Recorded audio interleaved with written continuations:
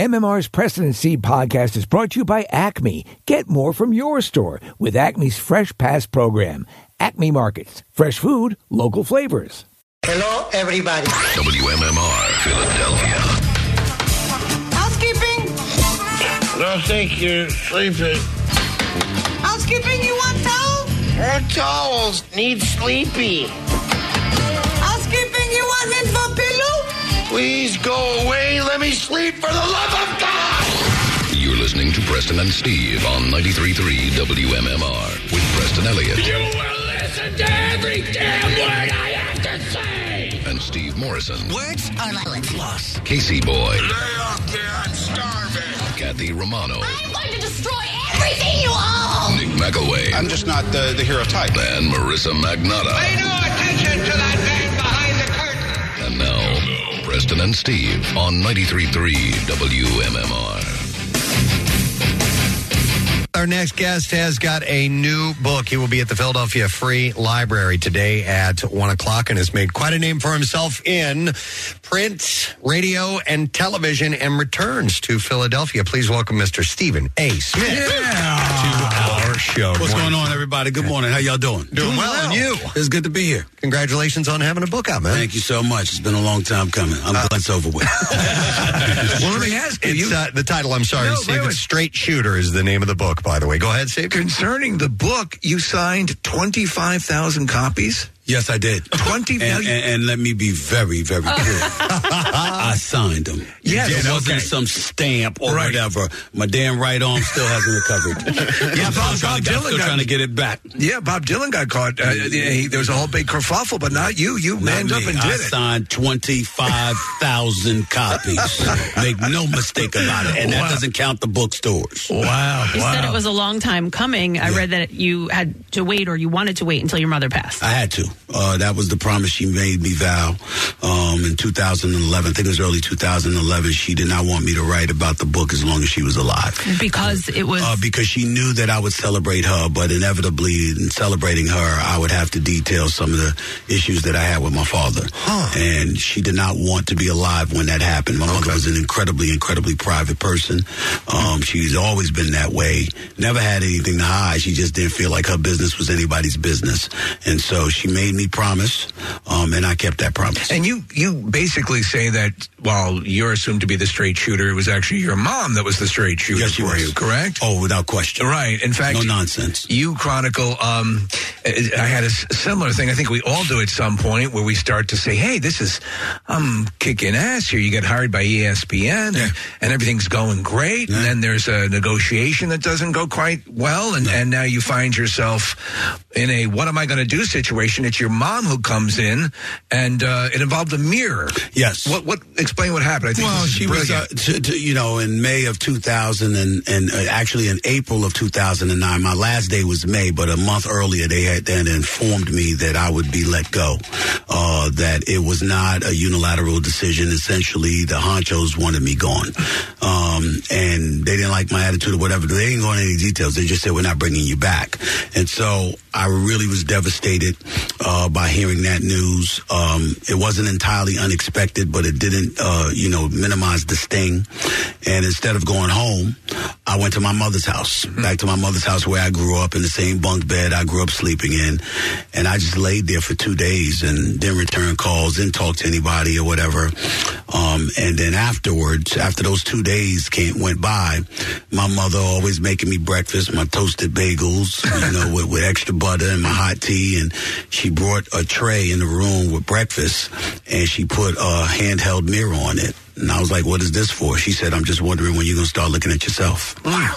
She said, I'm not saying that you deserve to be fired, but you've been in this house on many occasions complaining about the job, complaining about bosses, complaining about assignments, complaining about, their willingness to marginalize or minimize you. You complained a lot, and you talked about them, and at times you talked to them. You weren't disrespectful or insubordinate, but that didn't mean you have the greatest attitude.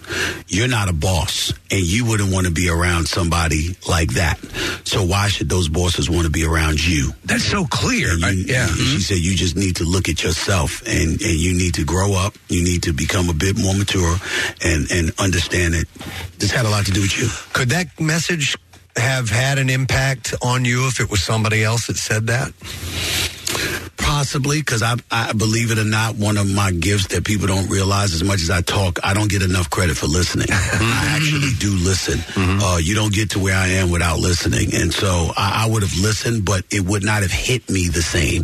I might have been a bit more resistant to it.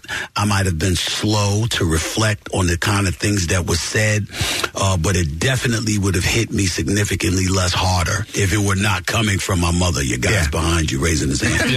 I'll get to him in a second. The natural reaction is for most people to be defensive when they hear something like that. Yeah, but you and I'm listen. If you, most of us love our mamas. Yeah. I don't know too many people on this planet who don't love their mama.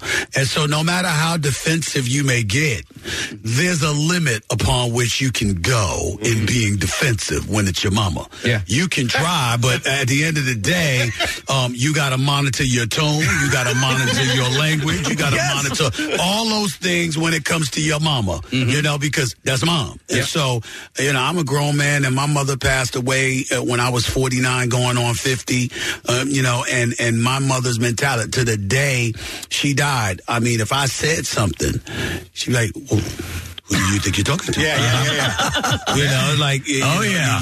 Do you know who you're talking to? And I had to be like, yes, Mom. Scares the crap out of you. I'm 47 years old. My mom is 75 years old. She's about 4'11". She lives with us, right? She lives in my house, and you're absolutely right. It doesn't matter how old and how small she might be, she's still, I still kick my ass. My mother was, she and I were very, very close. I think the only person that could get away with more than me from my mama is my little nephew. He's right there. She loved her grandson. They're both her grandchildren, but he was living away. He was under her roof for a little while, and my mother loved the ground he walked on. He's about the only person that came close to me. Yeah. So I want to ask you about what you do for a living, and because I have a great deal of respect for anybody who does what you do for a living.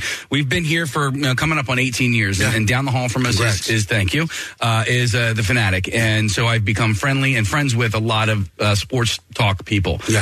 It is you never it's always like you're in an argument with people, right? It's almost like there's never a debate, but also because of what you do, no matter where you go, people want to debate you.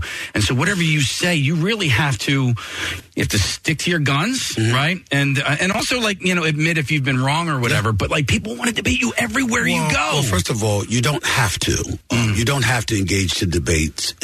You don't have to admit when you're wrong. If you are, that's a great quality to have. That's one of the things that I pride myself in doing, particularly with the athletes and the professionals that I cover. If I say something publicly and I'm wrong, I'll apologize publicly. I won't apologize privately for something that I did publicly. That's number one. Okay. Number two, people don't realize that about sports. They don't get it. So many people in the world of sports really, really don't get it. I can't tell you how many of my colleagues I've had to have this discussion with. I will pull guys to the side because I'm a veteran in the business now, and I kind of know how it works. And I'd pull them to the side, and I said, I don't care who you are or what you do. The sports fan, unless you're an insider that's breaking trades or unless you're an insider like that, the sports fan never thinks you know more than them. Mm-hmm. They always think they're the expert. So what they want in return is simply your perspective to know whether they agree or disagree with you and why. Yeah. That is it. So when people roll up on me to debate me, I stop them in their tracks. I say, I get paid to debate. I don't do that for free. You ask me a question, I'll answer you. But answering a question is different than debating. You're not getting in a debate with me because I don't get paid to do that with you. But what if somebody wants to debate, say, Rihanna versus Beyonce? For those who don't know, Stephen is here today, and we'll explain. He made a comment. It was on Sherry Shepherd's show that you guys were talking about Rihanna playing the Super Bowl, and you said Rihanna and Beyonce. No, Beyonce. It's funny. That seems pretty harmless to me. It's an innocuous comment. Of all things, a statement someone might make. It's amazing what takes and what can take off virally, because it made a bit of it's trending right now today. Yeah, it is. And you know what? I'm going to address some of these people with my own podcast. I got my podcast, No Mercy, KNOW. I come out with that at least 3 days a week. I'm going to do a podcast on that tomorrow. But let me say this, a couple of things. There's people getting on my damn nerves. So I'm definitely going to say something about it. They done ticked me off. Okay? First of all, Rihanna's fantastic. Yeah. I know that. She's Rihanna, for crying out loud. Yeah. All I was trying to say is, I'm a Beyonce dude. Right. You know, I think there's only one. There's only one, that she's phenomenal. That doesn't mean that Rihanna isn't phenomenal in her own right. But when you consider what Beyonce did at the Super Bowl by herself, when you consider what she did with Bruno Mars and Coldplay, separate Super Bowl performance, I might add, okay, that's a lot to live up to. And so, you know, what really ticked me off, and the reason I felt compelled to apologize, because I saw people twisting it and turning it into, oh, you're comparing two black women, and I'm like, what? I'm like, I'm a fan. You know, of both of them, but especially Beyonce, because Rihanna's is a great singer, damn good performer. But you know what? I used to like MC Hammer. I used to like, a whole bunch of people that could get the New Edition. I loved them. I loved them. But Michael Jackson was a little different. Prince was a little different. I did not know that it was a crime to say such a thing. This is new to me, even to me, okay, who lives in the media. I did not know that it was a crime to say, well, damn, there is Michael Jackson. We are talking Michael Jackson here, you know what I'm saying? And so people twist it the way that they do, and that's fine. But I just wanted Rihanna, who's getting ready to perform at the Super Bowl, and I thought the NFL made a phenomenal selection in picking her. I just wanted to let her know there is a standard that has been set. Yes. Okay, because Beyonce is spectacular, and that's a lot to live up to. That's all I was trying to say. I wasn't trying to say like, yo, I don't love Rihanna. I love Rihanna. I listen to her music all the time. You understand what I'm saying? All the time. I love her. But I'm like, the Beyonce that was doing it up here. All right. And then last year, Dr. Dre, Snoop, Mary J. Blige, Eminem, 50, they turned it out. I'm like, you got to show up.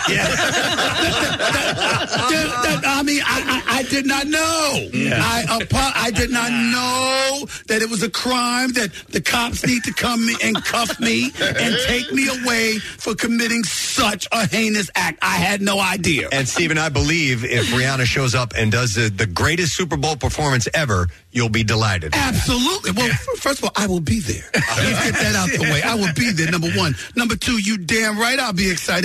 Number three, I'm rooting for her. Right. I'm rooting for her. And by the way, I'm rooting for anybody who comes on halftime for the Super Bowl finale, because the precedents have been set. And when you see what you have seen and you're accustomed to it, you know what I'm saying? I mean, if you're watching Michael Jackson, God rest his soul, or Prince do their thing, and then somebody, some person comes on halftime for the Super Bowl and they just standing there leaning against the wall, we gonna have a problem. Because, we're accustomed to something. Certainly not implying that that's what Rihanna would do, because I know better than that. I'm just saying, my goodness, I did not know that it was a crime to say, yo, y'all, there's only one Beyonce. I'm with you. All right, speaking of rooting for people and for being a fan, it's a great time to be a fan in Philadelphia. The Eagles obviously are doing really well. The Sixers are playing well. Flyers have turned it around a little bit. The Phils did what they did. The Union were fantastic. But I want to ask you specifically about the Eagles this weekend and where the Sixers are playing, because it seems like at this point over the last few weeks, the Sixers are really starting to gel in a really tough conference. So what are your thoughts about the Eagles on Saturday, and what are your thoughts about where the Sixers are? Eagles first. They better win this damn game. They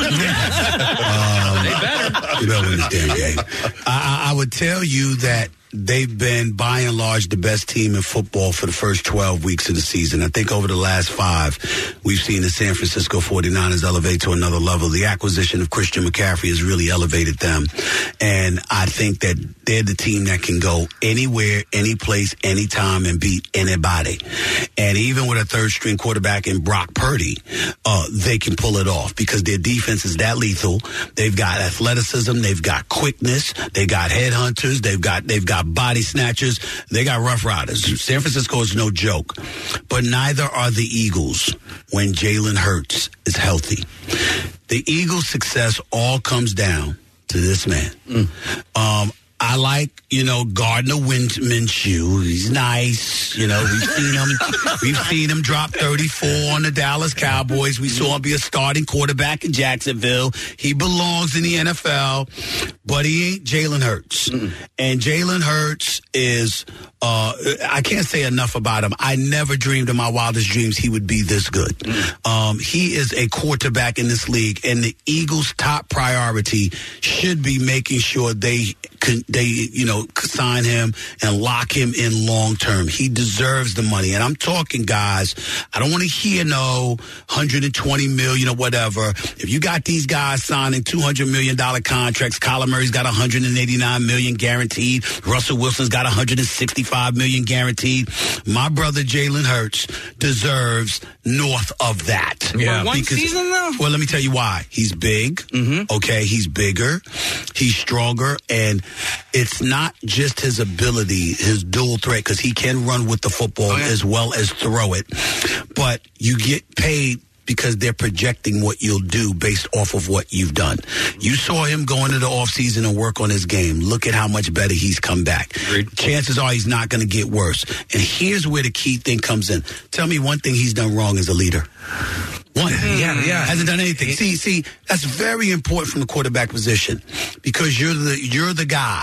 And when you're the guy that leads men, that galvanizes folks, and you see that you're gone and there's a drop off without you, that's the final nugget of evidence to say, we got to take care of this, brother. Most important position in all of sports? Yeah, you can make that argument, but I would tell you when it comes to the Philadelphia Eagles, you're damn straight. You saw how you did the 2 weeks without him. Yeah. So I definitely think that, listen, clear. He's there, you win. If he's compromised in any way, Giants got a chance because they're playing with house money. Daniel Jones is being exceptionally well coached by Dable. Saquon Barkley is a star, and a bunch of no-names come out there, recognize the fact that they're no-names in a lot of people's households, and they've played like they've got a chip on their shoulders, and that's what we got to pay attention to. So I expect the Eagles to win this game, but I would tell you they better win this game. They better win this game. Not as good as this defense and this offense has been throughout the year. I don't give a damn if Jalen Hurts is hurt. You should be able to beat the Giants. You will not beat San Francisco because they will win. They will beat Dallas. You will not beat San Francisco without Jalen Hurts. It will not happen. As for the Sixers, here's the deal. They're very good. I've known Doc Rivers a quarter century. He's a friend of mine. I love him dearly. Joel Embiid is a superstar. Tyrese Maxey is the second best player on this team when completely healthy. James Harden is no joke. He can still ball. The key for the Sixers is that Harden has to embrace his role as the third guy who's a facilitator for the other two. You still got to be a threat. You can't go Ben Simmons on us and don't shoot, okay, which we know Harden is going to shoot the ball. But you've got to be that playmaker. You've got to be perfectly okay, and you got to be somebody who knows there's two primary scorers ahead of you, but you're the guy that's the glue because you're the one that brings it all together. You have to accept that role in order for you to be able to beat Boston, Milwaukee, and Brooklyn. That is what I believe. If you don't have guys locked down mentally into those roles, those three teams that I mentioned, especially Milwaukee and Boston, will exploit it, and you will go home. Do you think he's embracing it? I think so. I think so. Let me tell you the other part, too. Outside, first of all, Cleveland is no joke with Donovan Mitchell and Darius Garland, and they've got a front line that know their roles exceptionally well. They defend, they rebound, they rim protect. So they're formidable, too. Specifically when it comes to the Sixers, Miami is a threat for this one reason that people keep failing to pick up. Jimmy Butler knows Joel Embiid. And he knows Tobias Harris. And he knows how to tweak things and pinch nerves in such a way that could affect their games detrimentally. I'm talking about, and I don't mean it in a literal sense, but I'll give you a perfect example. Jimmy, remember how Lawrence Taylor once told he used to send prostitutes to people's hotel rooms before games and stuff like that? You see, Jimmy Butler, the kind of dude that might decide to have a party in South Beach, the night before a game because, James will show up to this. James Harden will show up to this. Or do something that'll get Joel Embiid compromised or whatever. I don't know what that may be. I'm just throwing stuff out there because Jimmy Butler knows stuff like that. Yeah. Not to say that he would, but he's smart and he knows the Sixers. Savvy. It's funny to think of it that way, and when because it is, you think of the moment of game time and the duration of the game itself. Right. But there is so much, and I've heard you talk about this before, that extends well beyond those parameters that is in play all the time. Like you're saying, the subtle sabotaging. Yes. And it's an amazing thing. What was the most outlandish act of sabotage you ever saw? It wasn't outlandish, but I will tell you something. It's a couple of stars that had the same technique. And of course, I will never say who it is because they're married now. They weren't married then, but they were married. They're married now. And one of the things they used to do, they were stars in the league, and people knew exactly who they were, and they had certain proclivities per se. They liked the ladies, and what they would do is they knew they could go from city to city and have anybody they wanted. Not literally, but figuratively speaking, they could have a pick of the litter. And what happened? Every time they had a big game, they would get into the city a day before, and whoever was a female of the opponent, they would take that female. Whoa! They would take that female. They knew that she would like them more than she liked the person they were with. Wow! And they would literally target her, be seen with her, and ultimately, on many occasions, would leave with that person just to rile the person up that they had to play against the next night. Diabolical, yes. Diabolical. And I will tell you, it never failed. It worked every time. Every single time the person who lost their girl played with emotion, they'd foul out, they'd get in foul trouble, their shooting percentage would drop dramatically.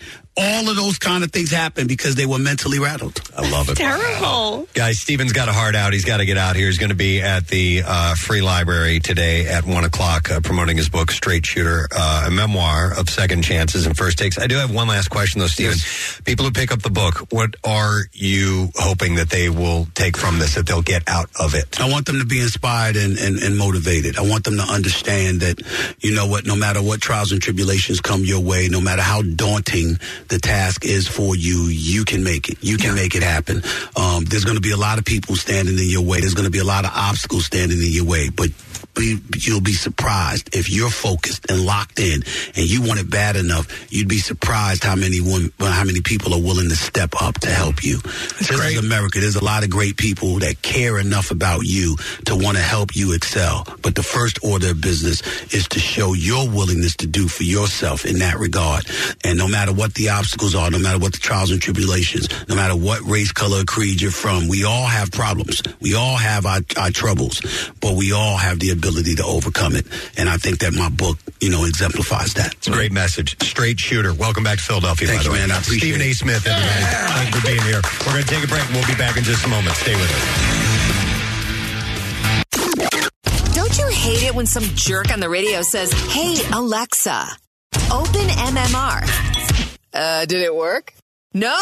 Okay, well, maybe, "Hey, Alexa, wake me up to WMMR every day at 6 a.m. And if that didn't work, Just know that you can do that anytime yourself. You're welcome.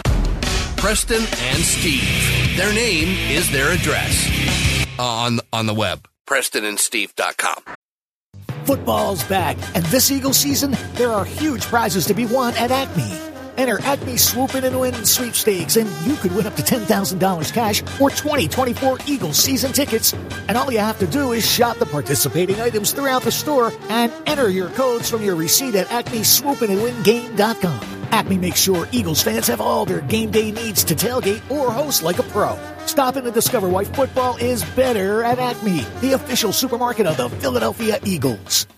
Winter may seem like a strange time to replace the windows in your home, but with Window Nation, it's the perfect time. Right now, Window Nation is offering you 50% off all window styles. Plus, you can get 0% interest for 5 years. So get rid of those cold, drafty windows that are costing you more to heat your home.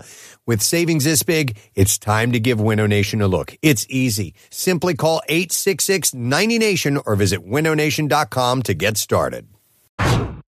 Now, back with more of the Preston and Steve Show podcast. We're happy to have our next guest on. We've had the pleasure of meeting him on a few occasions, and we'll be back in our town to perform live at the Met on January 19th. Yep, there are tickets available at themetphilly.com, and now out on his own after years with the Impractical Jokers. Please welcome Joe Gatto.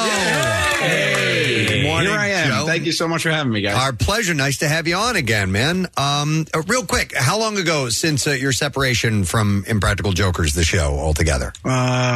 About 2 years. 2 years. Man, it seems like not that long ago. I know. But you've been let me tell you something, and you probably have not heard this, but Seinfeld made sure that he played the Met before you did because he did not want to follow you. Yeah. That's what he I know. Me and Jerry spoke about it. Me and Jerry, when we had coffee in his car, we were talking. A lot of coffee. Nice.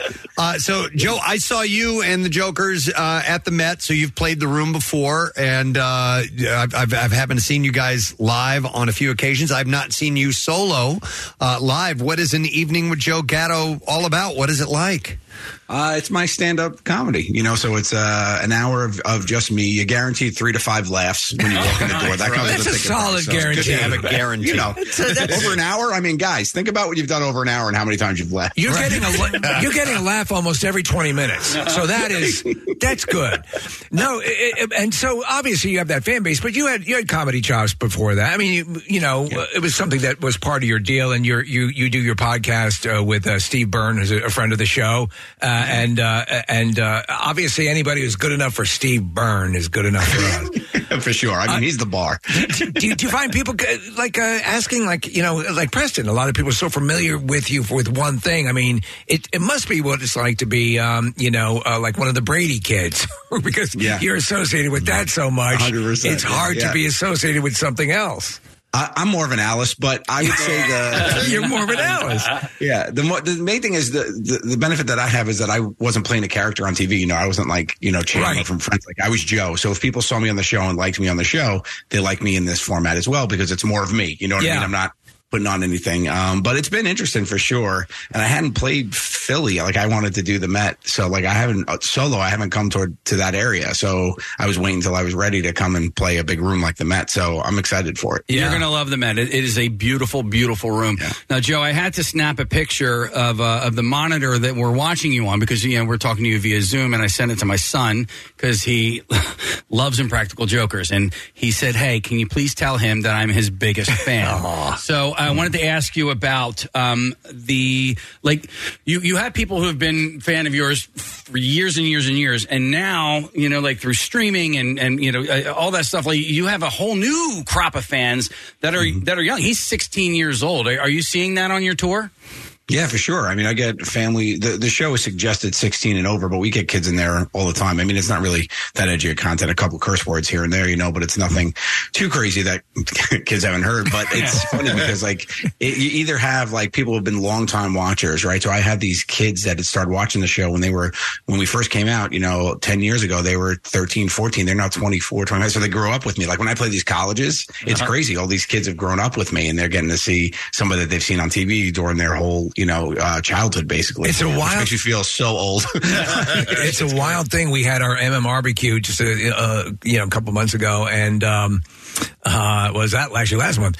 And a full-grown adult woman comes up to talk to Preston and myself. We're standing there, and she says, "I was born on the day you started at WMMR." And I'm like, "Oh my God!" You just punch yourself right in the throat. And that was years into our career. Yeah. So, wow.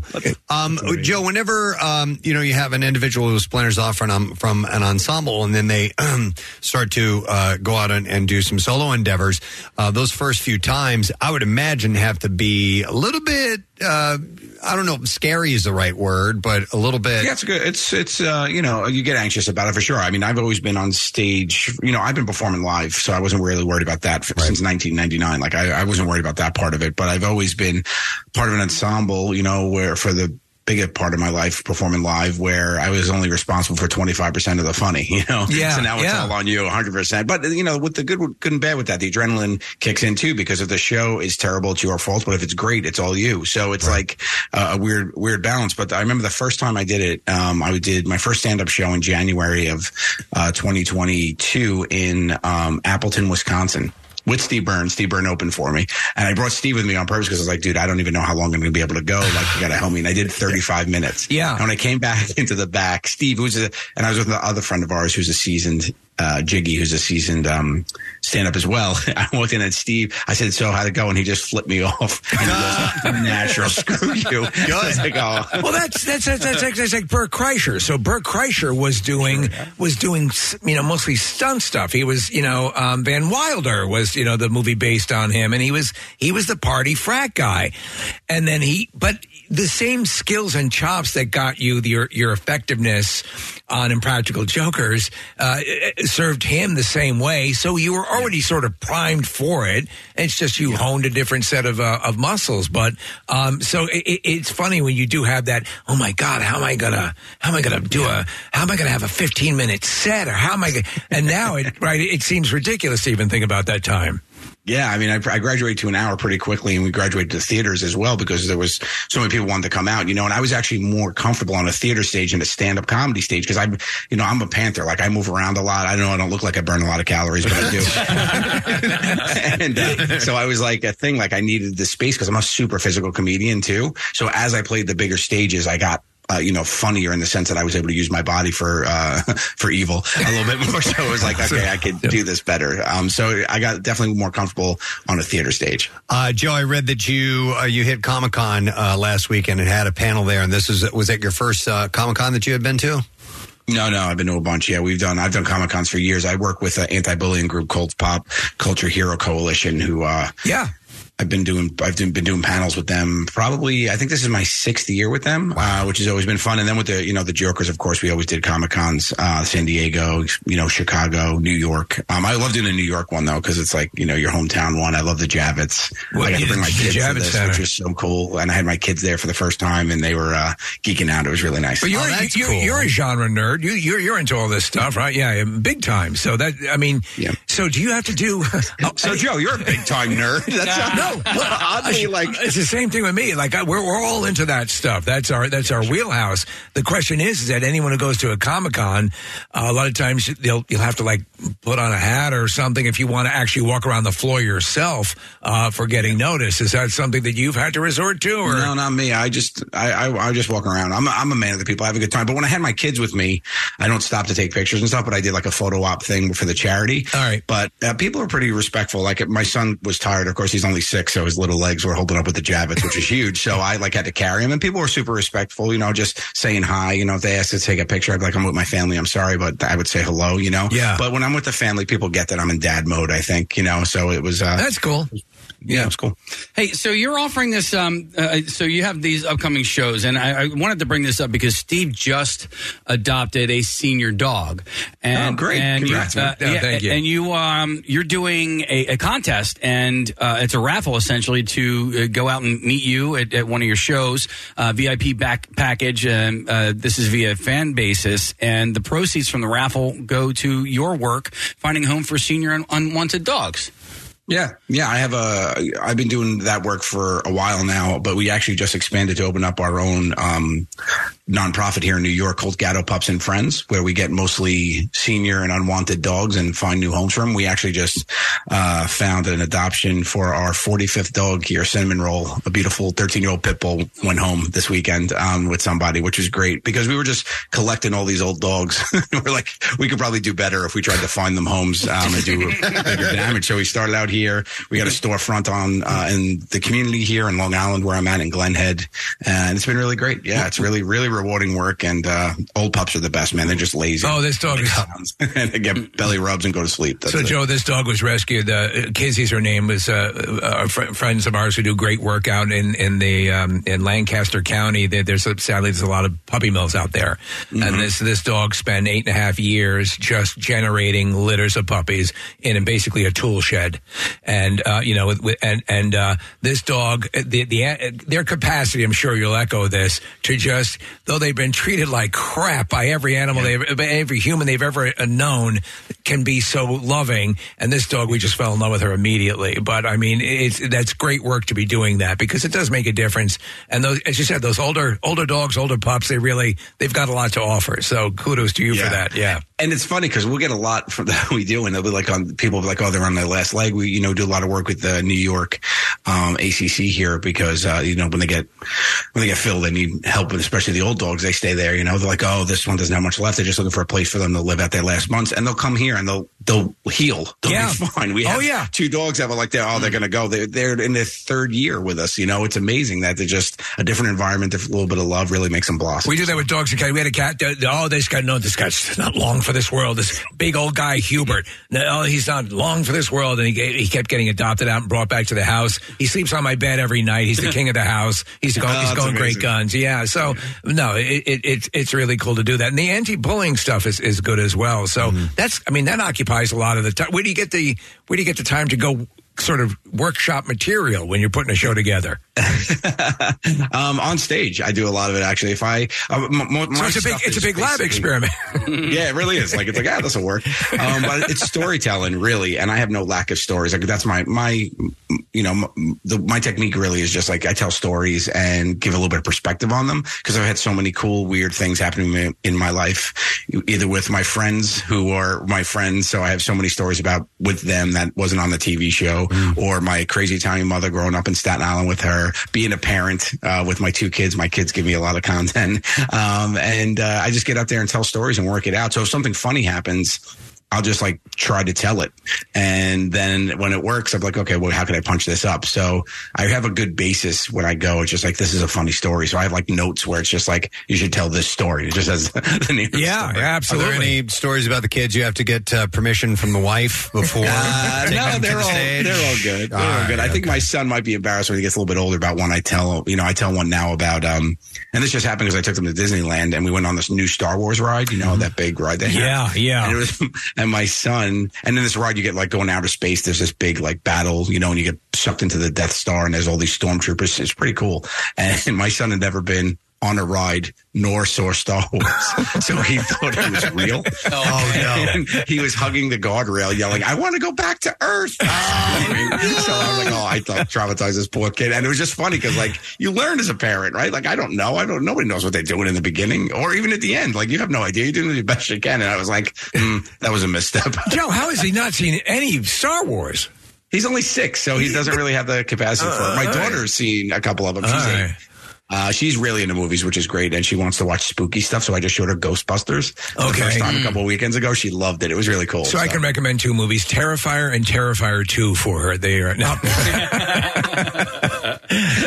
Nightmare on Elm Street, something light. Let's go to it. Right. But by the way, mental scarring your children is it's just what you do. It's what was done to us. It's what we do to them. Yeah. That's right. It's why they'll have stories to tell when they grow up. Exactly. I mean, when you're spending money for the therapy for them, they got to have something to tell, right? Right. Sure. It's part of the deal. I don't want a boring kid in therapy. I want to make sure they keep them on the toes. But I will say, what I thought was scary back in the day is not scary these days. I used to have to watch, because I just watched Dream Warriors not that long ago, and when I was a kid, I had to watch it through my fingers. Right. I watched it now. It's like watching a comic book movie. I don't know what I was so scared of back in 1988, but it doesn't scare me now. Dude, there is so much bad horror out there, but it's so crazy to watch. 2 nights ago, I watched Slaughterhouse. Slaughterhouse. With the sloth. It's a sloth. It's got a sloth, but the sloth it doesn't even look like a real thing. It looks like a stuffed animal. They didn't spend any money on it. He's basically walking around with a stuffed animal, and it's a sloth. Guys, come on. How desperate are we that the killer animal is a sloth? That's why horror movies are so great. You can literally build an entire movie around the title. Steve, you just sent me a trailer for a movie called Monsternado. No. Yes. Really? Monsternado. It's exactly what you what's think the conceit, Preston? It's a tornado made of monsters. Okay. That's right. That's what it is. You get what you paid for. Yeah. What scarred me when I was younger was called The Stuff. It was a knockoff of The Blob. Yes.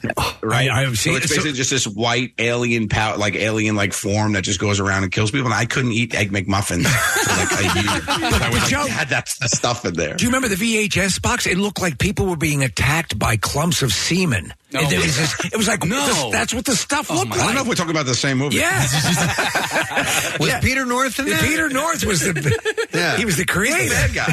He's the bad guy. Wow. Yeah, the stuff. I clearly remember. If you're just tuning in, it's Joe Gatto. He's joining us via Zoom. And since you're joining us via Zoom, it's always a nice peek into people's personal space when we do a Zoom thing. Over your left shoulder is a piece of sheet music, and it's autographed. I'm curious, what is that? That's the theme song to Fresh Prince of Bel-Air, signed by Will Smith. And above that is the Young Frankenstein, one of my favorite movies of all time. And it's the LP signed by the whole cast that I got at school. Were you given that or did you buy that? I bought that. Because that's amazing. That's sick. I found that in my favorite memorabilia shop is in Las Vegas in Caesars Forum. Every time I play Vegas, I go there. Have you ever met Mel Brooks? Have you ever gotten to meet? I met Mel Brooks. No the way. picture is right there. Oh my goodness! And the way I met him is so Joe style. We had played Radio City 2 weeks before he was there, and I bought my sisters and I grew up watching Mel Brooks, and I bought them tickets to a Blazing Saddle screening where he did Q&A at the end. And he's there at the end. He was great. He was unbelievable. At this point, he was 89 or 90, I think. 89, I think he was. And at the end of it, the head of security at at Radio City saw me. He goes, Joe. I'm like, hey, what's up, Wayne? He goes, oh, you here for the meet and greet? I go, yeah. He goes, all right. And then he brought me back. And it was me and Mel Brooks' family. Wow. And I got to meet him, say thanks. And it was crazy. He seems like a sweet guy. He's unbelievable. Yeah. What a force, man. He was jumping around that stage. He couldn't sit in his seat. You kept telling him to sit down. He kept jumping up. You stop and think about the guy who was doing, before doing stuff that was considered wrong, was in vogue. He was, the producers alone with a musical about Hitler. People don't remember. He was setting that precedent years ago. And Blazing Saddles, again, another masterpiece.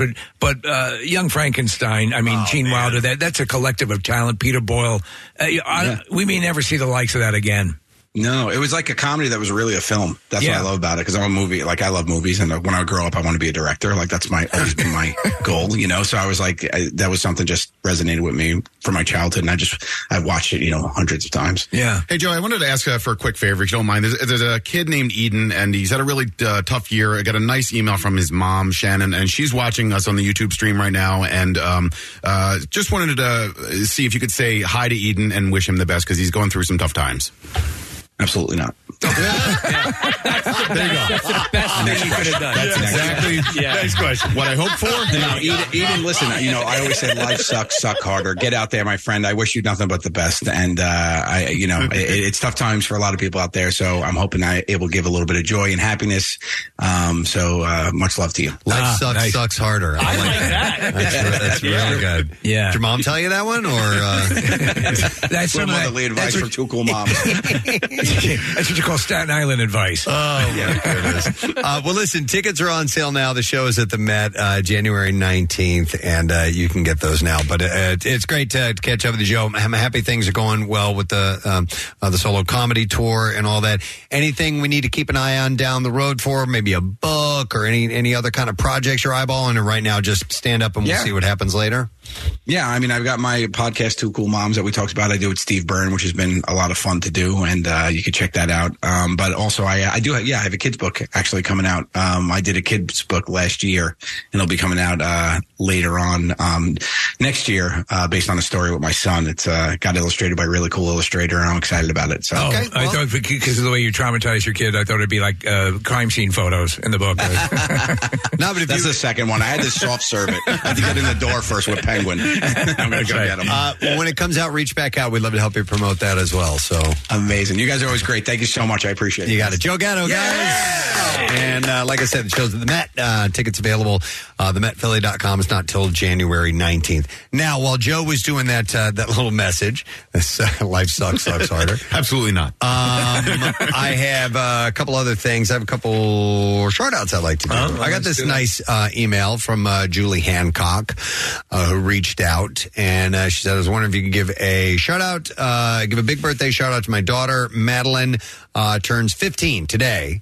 I listen to your show every morning, and so does she when she's in the car with me, and I'm also an avid PNS YouTuber. Oh. And I think it'd be so cool if she got to hear her name on the radio for her birthday, and if it's later on the show when she's in school, I can always replay the YouTube clip for her. She's a really hard worker. She goes to GCIT High School for dance and also takes honors classes. And then she tells me how hard she works throughout the day, but she says But you're not buying it. Excellent taste in music. Her playlist is full of Nirvana, Chili Peppers, Beatles, Blue Oyster Cult, and many more amazing rock bands. Wow. She said, Maddie, I love you, kiddo, and I hope your B-Day is as wonderful as you are. And then she goes, and please tell Kyle and all my YouTube buddies, finger up. They'll totally know what it means. Rage on, and thanks to everyone on the show for making our mornings awesome. And then she signs it Julie Jerkoff. Oh, good. So, thank you. Julie Jerkoff. That's a... Forgive me, Kirkoff. Maddie. That's a shout out for Madeline. Maddie. Preston. Maddie. Yes. She's watching it right now, and her screen name is quite literally Julie Jerkoff. Oh, nice. Julie Jerkoff. She just goes, oh, my God. Forgive me, Kirkoff. I love Fingers it. up. Fingers up. Whatever that means. Okay. And then, Julie Jerkoff. Excuse me. Kirkoff. So one more. It says, good morning to see you, Presbo. My name is Dan, and I was hoping to get a big juicy shout out for my wife, Stacy, on her birthday. It's October 31st. I'm doing it now. We podcast the show every day, and a shout out would really make her day. Keep it in Nooch. And of course, Gadzooks. Oh, that kind of rhymes. I like that. Keep it in Nooch, and of course, Gadzooks. That's not bad at all. Keep it in Nooch. I know. I love that. Come on, man. My friend is adopting a senior cat from a shelter, and the cat's name is Gadzooks, and she's like, I am changing the cat's name. What? I know. I was like, what? Why? She's like, bitch. no. By the way, on this show, Lessons in Chemistry, there's a dog. The dog's name is 6:30. I love that. It's because the dog wakes her up every morning at 6:30. I love that. Pretty great. I love that. That's awesome. Yeah. So we're going to take a break. Stay with us. If you think Jackie Bam Bam is colorful on the radio, just wait till you see him in this year's Mummers Parade. MMR's beloved nighttime host once again struts his stuff down Broad Street in Philly's New Year's Day tradition. So if you're heading downtown, cheer him on. If your plans include the couch and nursing a hangover, well, then text MUMMER to 39333. We'll text you a link and let you know the how and when to catch Jackie on TV. Plus, check out a gallery of Jackie Bam Bam's award-winning Mummer costumes from the station that loves being a Philadelphia tradition, too. 93.3 93.3 WMMR. Everything that rocks Philly. Last couple of days, we've mentioned this. We had actually a lengthy conversation about it earlier today, but there was just to reiterate this and bring you up to speed because we have a guest on the line. At the Eagles game over the weekend, a fan passed out, and it seemed to be pretty serious. Yes, it was. A person was turning blue. There's some blood involved and all, and stopped breathing. But fortunately, there were two people nearby that were able to help, and it just so happens that one of them was wearing a pink dress and painted face because he's a mummer, and we wanted to get these two together because one's a nurse, one's a doctor. This person who was the victim in this case is recovering, and it's got a great ending to it.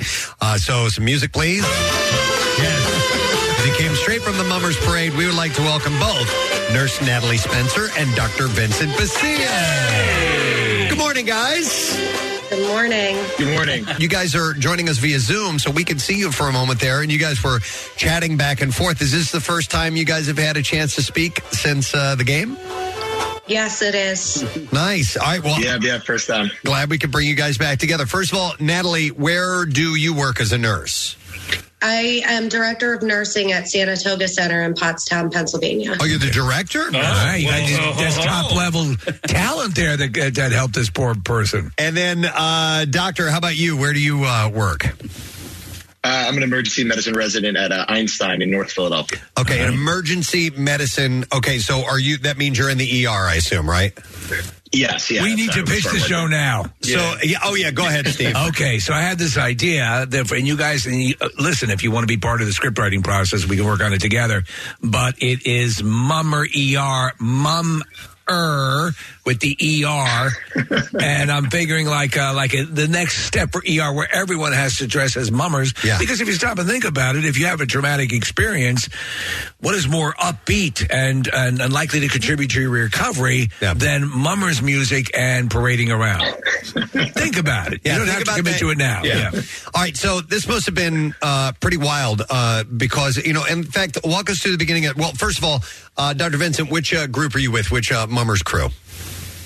I walk with Cara Leone. They're one of the Wench Brigades. One of the Wench Brigades. All right, so you're not in a string band. You don't perform. You don't play any instruments or anything like that? No, I don't play any instruments or anything. I just kind of, come out the day and walk around. That's open heart massage. Yeah, right, exactly. All right, so Natalie, walk us through, because you were the first to the person who was having the episode. Well, walk us through what happened, and then we'll take it over over to Vince when he got there. Sure. It was sometime during the second quarter. I had heard a little commotion going on behind me. Initially, I didn't realize it was an emergency. I thought, Philadelphia Eagles game, something was going on. There were a decent amount of Saints fans in our section. But the sound of the commotion changed, and I peeked over my shoulder and noted that there was a man laying on the steps on his back with his feet up at the top of the steps, his head towards the bottom, all his weight on his head. Initially, I thought head injury. I asked my son, I turned to my son, I said, you need to stay here. I'm going to run up there and see if I can help him.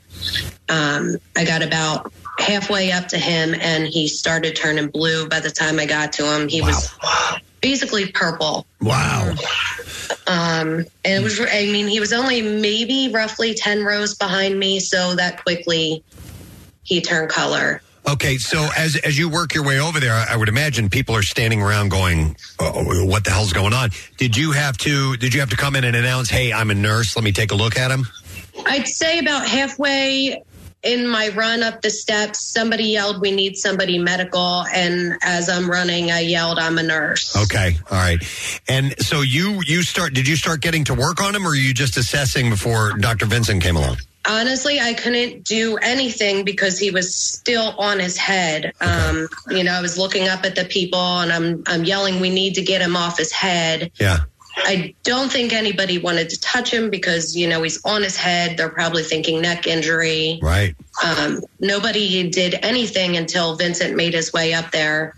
Okay. And he said, I'm a doctor. We need to get him off his head. So you hear, I'm a doctor, we need to get him off his head, and then you turn around, you see man with a pink face. With a pink and orange face. Did you ask to see any credentials? You must be from Mum ER. No, I mean, it was Mummer's Day. Right.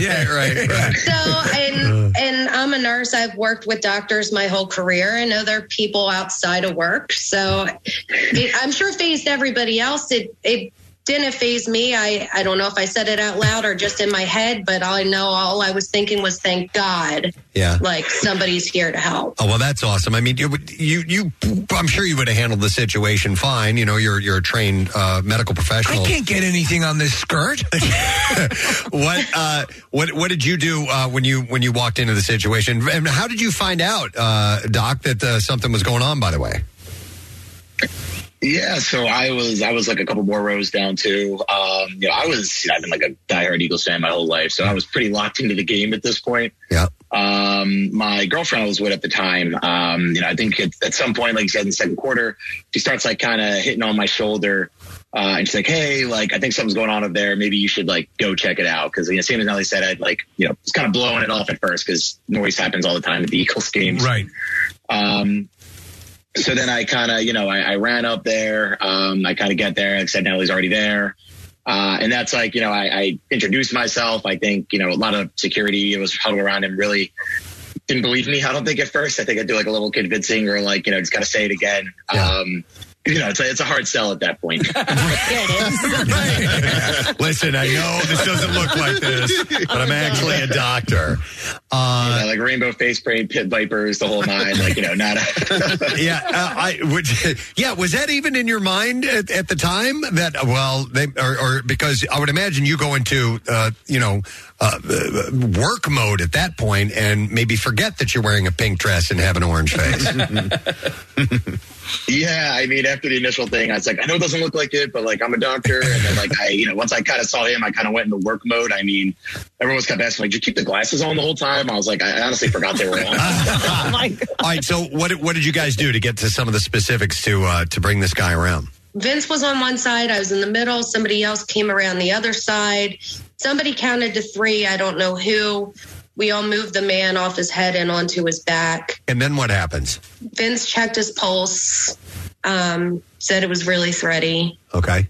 He looked at me, said, start compressions till they get an AED here. If you need me to, I can take over. Oh, okay. And so you started administering the treatment. And Vince, the good fortune of having a nurse right there as well, it was as perfect a timing situation as you could get. You must have been very relieved that Natalie was there. Oh, yeah. I mean, that was easily the best part of it there. I mean, this is the first time I've ever done something like this out in the field or anything like that. Normally I'm working in a hospital. I have an entire medical staff, multiple nurses, techs. There's like a respiratory. Everyone's there. Right. So just to have like someone else there that, just have someone that could be like, kind of cool, calm and collected. Right. Understand everything that's going on. Cause, a lot of the other people are kind of like, quiet or, a little nervous or something like that around there. So just have somebody else that's kind of in the same mode as I am and able to kind of help them out was perfect. So directing her to do the chest compressions, was that so that you could monitor what vitals you were able to get on the person? Yeah, I mean, I had her start, and I just kind of went through my whole, everything I would normally do in like the hospital. Kind of checking everything out, monitoring, seeing if his breathing's getting better, see if the color is getting better. Trying to feel for a pulse still. Right. We were a little unsure on the pulse, but what we had in there, we have like someone who's really not breathing that well. He's blue in the face. He's not moving. A questionable pulse. Without all the equipment, it's better to err on the side of caution for that and just kind of start doing everything we can for him is kind of where we started from there. How long were you guys with him before some of the medical professionals that were working that day got there? I'd say now he's doing CPR for about like a minute and a half, 2 minutes. Okay. I think I kind of jumped in for like maybe another minute. And then he started coming around at that point. Yep. The color came back in his face, everything like that. I would say that, roughly about, 10 minutes, maybe. I feel like they got there by the time, like, the paramedics, something like that. Like 10 minutes, I would say, since everything started. And as he came around, what was the first thing that he said? He asked for the score of the Eagles game. What did you say to him? I was like, I'm not worried about that right now. That might kill you. I'm sorry if this was already disclosed, but do we know what the diagnosis was? Like what happened? What happened? We do, but Okay. out of respect for the family. Sure. Yeah. Okay. Just give us his PIN number if you wouldn't mind. Yeah. Now, I do have a question because you guys were at a football game. You had been at the parade. It's a long day. Let's just say you're a medical professional and you've had a few beers at that particular moment, and which wouldn't be, as long as you're not on call, out of the ordinary to relax and have a good time, and you see an emergency take place. Are you hesitant to step in and help out if you've been inebriated before and not necessarily in this particular case? No, it sobers you up real fast. I would imagine. Yeah, I agree with that. It's definitely like a very sobering moment. I mean, it really puts you in the work mode pretty quick. I would imagine the rule is if you can help. I mean, you just call 911, get me a vodka and Coke. Yeah. Did you get any? Did you get a drink or something for free after you saved that man's life? They didn't give No. What? I actually spilled my beer when I placed it down to run up after him. That is we got it. No, I'm doing this right now. I'm going to give you, by the way, Natalie, I'm going to give you a case of Voodoo Ranger Fruit Force IPA. So we're going to give you a case of beer. All right. Now, I would also recommend that any adult out there, especially if you're a parent, new parent, or whatever, get certified in CPR. It's the class. I mean, it's a Saturday afternoon. You can get certified CPR first aid. You can do this like a mummer. Yeah, we did that. I lived on a cul-de-sac, and we had a CPR instructor come to our house, and it was me and my neighbors. It's not a bad thing to just know how to do. Absolutely. And it's really not. It's not that difficult. How often do you have to get recertified? It's like every couple years? CPR was every year or every 2 years, is it? Every 2 years. Right, Natalie says 2. Yeah, first aid was like 4. At least that's when I was a lifeguard, which I always thought was weird because CPR is easier to remember than first aid. Okay. Because there's a lot of first aid that you need to know. By the way, Natalie, with CPR, the most, because I took it years ago, but they say now mainly to focus on the chest compressions and not necessarily mouth to mouth, correct? Correct. Yeah. They used to teach us ABCs. Now it's CAB. So really? Circulations first. Keep the circulation going. Okay. Interesting. Wow. Well, you guys did a great thing. Have you had a chance to speak to the person that was incapacitated and that you helped out yet? I haven't. I spoke with the family. Okay. All right, we hope they're doing well. See, we haven't heard anything, so obviously you can't betray, but that's the word, which is wonderful. You guys did a wonderful thing, and I think all of this cluster, these events, have convinced a lot of people. I know I'm gonna do it. Is to just get up to speed on what you should do when someone is in distress like this. So, and obviously the best thing to do is get a professional if you can get that. And you guys were you were at the right place at the right time, so that's awesome. By the way, there's somebody texted and said that you guys were invited by Darius Slay's wife to be her guest at the Eagles game. Is that true? So there's a Twitter thread. We both responded. So. Okay. Because I saw it. She's looking for your contact. Yes. All right. I actually reactivated my Twitter for it. I hadn't been on Twitter for like 4 or 5 years. And by the way, Dr. Vince, since you were dressed, or I should say Dr. Basile, you were dressed as a mummer, what are they calling you at the ER now? Have you gotten any nicknames from that event? I'm getting a lot of Dr. Mummer now. Dr. Mummer. Well, the mummers have to be proud as hell. Look at you're now in the pantheon of mummers. Yeah, they're excited for the mummers. I mean, we get a lot of negative news the last couple of years. Mostly all of it's been negative, so it's nice to get some positive news out there for the mummers. Absolutely. And Natalie, real quick, you don't have to answer this if you don't. How's your son? Because that can be sort of a traumatic experience for a child. Is he okay? He is. I asked him the next day or 2 days later, just kind of do a little check-in and how do you feel about everything that happened? And he said, well, I'm kind of sad and I'm kind of happy. And I said, well, what makes you sad? And he said, well, the man was hurt and he needed help and the Eagles lost. Yeah. Well, but on the happy side, while you were away, he had his first beer. So that was great. Maybe that's why it was spilled. But he was happy watching you in action and help out, I assume? He was happy that the end result was that the man is okay. Oh, that's great. That's so awesome. Yeah. All right, well, you guys are great. Yep, great job. Thank you guys for checking in this morning and have fun at that game you eventually get to go to, okay? Thank you. All right, thank you. Thank you. Thanks for having us. Natalie and Vincent.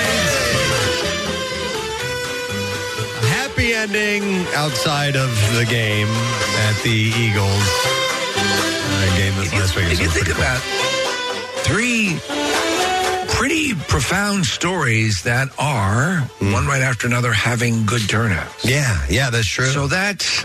So you figure, so how did 2023 start off? There was a bunch of bad stuff, but that immediately rebounded. Turned around, yeah. So, yeah, that's a positive. That's a good way to look at things. Are you saying the Eagles are going to win the Super Bowl? Absolutely. Me and Paige Baranek. Paige Baranek. I listen to everything she says. All right, so it's kind of swords Friday, so we're definitely going to do. It's time for the fight. Concert. This time, none of the equipment's working, and we're going to eat meatloaf. All right, so yeah, that's the story. On top of the standard stories, which we're going to get to this morning, we are going to sample some of Nick Mom's meatloaf. The meatloaf! Yes, we are. Part of the reason is because Kathy and Casey both hate meatloaf. Double beetloaf, which in history. Meatloaf, double beetloaf. I hate meatloaf. All right, don't take any over to Kathy yet. Not yet. Okay, because we're going to Kathy wanted to do a blind taste test. Okay. To see if she could tell the difference, because not only did we get meatloaf this morning, but Meatloaf sandwich. but we have meatballs too. So Nick's mom, Betsy, made meatloaf and meatballs, and I told Kathy that they're very similar. And you like meatballs, right? I do like meatballs. You like meatballs. I do. I like meatballs. But I think you're going to be able to tell the difference between these. We're going to do a blind taste test because I didn't know that there was going to be marinara and sauce and stuff like that. That's how my mom makes them. So she'll make the meatballs in the pan, and then she lets them simmer and cook more in the pasta sauce and the tomato sauce. My mom is half Italian. She's a really good cook. She is. She's very excited about this segment today. She's watching live on YouTube to be able to check in. So hi, Betsy. Love you, Mom. Hi, Betsy Preston. For Kathy's meatballs, raisins or no raisins? Well, do no raisins if we're going to do the taste test, because otherwise I'll know they're meatballs. But then we're going to have a raisin one for you to try. Yeah, because I've never tried the meatballs with raisins. You like raisins? I do like raisins. Raisins in it. So you're trying them now, Press? I'm diving right in. He went right in. Are you starting with the meatloaf or Come on. My mouth has been ready for meatloaf all morning. Okay. It's really good. Yeah. It's nice and sweet. She made it yesterday. I like that. Yep. So it was quite literally hot out of the oven when I picked it up from her yesterday, and then I put it in the fridge overnight. Marissa just heated it up in the microwave, so it's not fresh out the oven, but I think it's pretty damn good. Meatballs are excellent. All right, she's got the two for Kathy to try. Close your eyes, though. I'll just close my eyes. Yeah. All right. So, Marissa, are you gonna... open your mouth. It's the choo-choo train. Here it comes. All aboard! I hate meatloaf. All right, here we go. Half of it fell on the floor. Do not pick that up off of the floor. Okay. There's some left. There's some left. All right, open your mouth. All right, let's see what you think. Okay. Kathy she's eating it, and she shook her head slightly, just Kathy a little doesn't bit. realize that's the office mouse we've been trying to get. Okay, now, do you want to try you, Steve. the other one to compare it? Yeah. Okay, she made a kind of a grimace. It's a little big. All right, go ahead. Open your mouth. There we go. That's the meatball, 100%. Which one? The second one. Okay. Yeah, you're right. Yeah. Then she did it. Now, Preston might have given it away because he said the one thing was sweet, and I wasn't sure if that played in your... And I didn't even think the meatloaf was that sweet. I just didn't like it. She put meatloaf sandwich. Smoky bacon on You know what, though? For me, I think part of it is that, whatever Your religion. the glaze and, all of that goes into making I'm meatloaf. having a meatloaf. Also, for the record, it stems from my mom's meatloaf. Which you did not like. It was terrible. But she is not a good cook? Oh, no, Okay. Casey, it's where I get it from. Okay. Only sluts eat meatballs. Listen, my mom is Irish, and I always say they grew up on meat and potatoes, like very boiled bland. Yeah, everything. exactly, very bland food. And my Italian grandmother passed away when I was a kid. I was a baby, so I didn't really get any cooking instruction. This is all wonderful. Yeah, she's a really good cook. She's very happy, Steve, that you like it. And I do love the raisins in the meatball. I'm trying the meatball with the raisins. All right, and so to that point, Kathy, somebody texted in saying, I don't understand why on earth somebody would put raisins in meatballs and not being mean. It just doesn't make any sense to me. And I understand that confusion, but for my mom and for the people that do put raisins in meatballs, it does add a little bit of sweetness, and then obviously there's the texture that goes along with the raisins as well. I never had it before your mom. And do you have a preference, Steve, when it comes to it? I'm going to go with the raisins. So you like the ones... I like raisins. You like raisins, don't you? But do you prefer the ones with raisins to the ones without? Honestly, yeah. Okay. Yeah. Preston, what are you having now? I'm trying everything. Okay. Man, the meatballs are fantastic. They're really good, right? Yeah.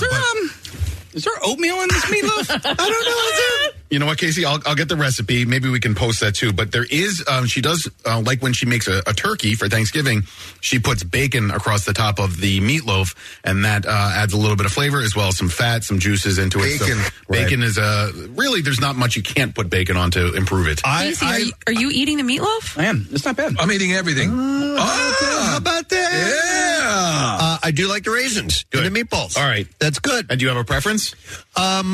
No. I could do either one. They're both great. Yeah. The meatloaf is excellent. Now, Kathy, raisins? Oh, no, I'm sorry. I took a bite of the meatloaf. The meatballs are delicious. Got it. No, I stick with I don't like meat. I just don't like meatloaf. Not for you. This meatloaf is really good. That's okay. We got one potential convert in Casey. Somebody pretend like you've never had meatloaf before and you love it now. Go ahead, Nick. Oh, man, do I love meatloaf. Okay, so we have you and Casey, but no Kathy, and that means 2 out of 3 ain't bad. Oh, my God. So I just wanted to have a symmetry Right. on that. And it is meatloaf. It is meatloaf, yes. All right. Well, yay. Meatloaf is a comfort food. Yeah. It is an absolute comfort food. You took the words right out of my mouth. Summer night. Oh, no. Would you when you eat your meatballs, will they contain raisins? Offer me his mouth. Yes. Will he offer me? Will they have oatmeal in them? Will there be raisins in them? On a hot summer night when you're eating meatballs? Yes. And does he love raisins in his meatballs? Hot summer. They used to show this video before Rocky Horror Picture Show. Okay. Wolf. And that's Steinman. Who's doing that. I bet you say that to All the boys. All the Italians. Just because they were like very theatrical in their live performances. The whole description of Jim Steinman's approach to rock, because he kind of considered himself more of a Broadway show writer, you know? Exactly. Steve, last thing, Preston, I'm sorry, but my mom says they're in the glaze top of the meatloaf. Gotta be sugar in there. Ketchup and brown sugar. Ah, yeah. Excellent. So I'll ask her to email me the recipe, and I'll send that to Marissa, and we'll get that posted. Very Nice. good. All right, we'll be back in just a second. No sad bro. Stay with us. Yeah, we want to go for a ride in the car. Our tail is so wagging right now. Take us along with the MMR app. It's Apple CarPlay and Android compatible, which means we get to sit in the dashboard screen. We'll even send you notifications if you want. Download it and try it now. Preston and Steve. Their name is their address. On the web. PrestonandSteve.com. Football's back, and this Eagle season, there are huge prizes to be won at Acme. Enter Acme Swoop In and Win sweepstakes, and you could win up to $10,000 cash or 2024 Eagles season tickets. And all you have to do is shop the participating items throughout the store and enter your codes from your receipt at acmeswoopinandwingame.com. Acme makes sure Eagles fans have all their game day needs to tailgate or host like a pro. Stop in and discover why football is better at Acme, the official supermarket of the Philadelphia Eagles. Winter may seem like a strange time to replace the windows in your home, but with Window Nation, it's the perfect time. Right now, Window Nation is offering you 50% off all window styles. Plus, you can get 0% interest for 5 years. So get rid of those cold, drafty windows that are costing you more to heat your home. With savings this big, it's time to give Window Nation a look. It's easy. Simply call 866-90-NATION or visit windownation.com to get started. Now, back with more of the Preston and Steve Show podcast. Philadelphia loves this guy. We love him. We'd love to see him, but he can't work his Zoom correctly. Dave Attell is on the show this morning. Hi, Dave. Hey, how's it going? I apologize. I don't seem to be able to, get the video going. It's no problem. We can hear you loud and clear. That's all that matters. You sound good. How you doing, man? I'm all right. I mean, it's been a while, so I'm excited to get back down there to the club. That's why I don't know what's going on, but we're adding the show. So how cool is that? Yeah, listen, people love you here. We love you, and the fact that you can fill up those shows and the fact that you take time to come on with us, because I guarantee you that Thursday slot will sell out quickly. You never took really, did you take any sort of substantive hit? I mean, obviously COVID, as far as a touring impact, but you seem to still do a lot of stuff even during that time. It's not like you lost a lot of ground. Am I right or am I misperceiving that? Well, I had to cancel a lot of my tours overseas, Right.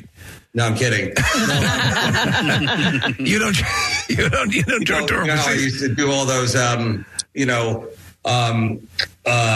all those airports and stuff like that. I'd say that the touring has never been better. Last year it started once they started opening everything up, and it was definitely this kind of almost like it was like one of those things where it was like running with the bulls, where the crowd was ahead of the comics, they couldn't wait to come out. Well, yeah, but also you do a ton of voiceover animated stuff. You're working on a number of shows. There's obviously film stuff, so your dance card is pretty full. Well, I don't know whose Wikipedia you're looking at, but I'm a club guy, and that's why I really like the Philly Club, because it's really classic. It's just the right size, and it's also it's downtown, and now it's very rare to actually play a club that's downtown. So it's always fun to be actually in the town you're playing, instead of out on a route or 3 counties over. No, it's a fantastic club, and I always say it puts me in mind of Caroline's, which is closing, or has it officially closed now, Dave? Yes, New Year's was the last shows, and I was the last person, I guess, to headline, and it was very sad. It was really very, very, very sad. And Caroline was there, and all the the staff and a lot of people who had been. A lot of New York comics all came by, and I had to put them all on because, it's everybody wanted to be on the stage one last time. So it was sad, but it was also a lot of fun because the crowds, a lot of them had seen me there that week for years and years and years, because that was the week between Christmas and New Year's. So it was kind of part of their holiday tradition. That's awesome. And I was it was definitely, I don't know. I kind of feel now how the band on the Titanic felt. I didn't want to stop playing. Nearer my God to thee. Exactly. Dave, I've seen you in small settings. You were gracious enough and generous enough to play for us at the Camp Out for Hunger, our annual food drive, and that's a small setting. I've seen you in small clubs, and I've seen you in a theater setting. I saw you in Boston at the Wilbur Theater, and I've seen comedy in a big arena. And so I know you said you prefer these smaller clubs, but have you ever played a giant arena like a Wells Fargo Center or anything like that? And what is that like for you?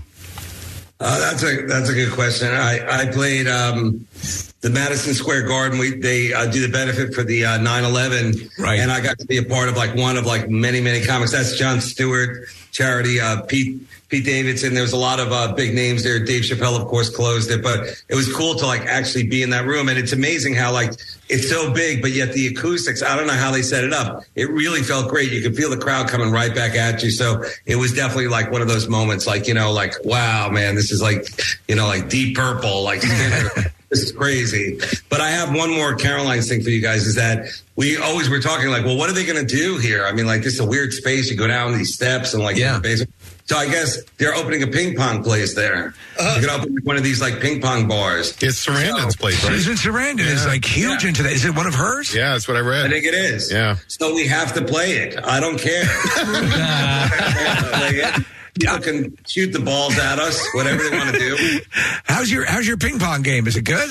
I guess it'll get better because that's where the work is. You got to go where the work is. But it's weird how, like, you know, you're like, well, what else could, like, pay this kind of rent? This is right in Midtown. You're like, of course, ping pong, you know. I don't know how much they're paying per ball or per paddle or per hour. But. I'm surprised it wouldn't be a pickleball joint. That's really been taken off. Yeah, well, there you go. That's if you really want to make money, you know. Is there any intent for, we didn't get the full story. I know that original location was closing, but is there plans to go anywhere else, or is this done and done?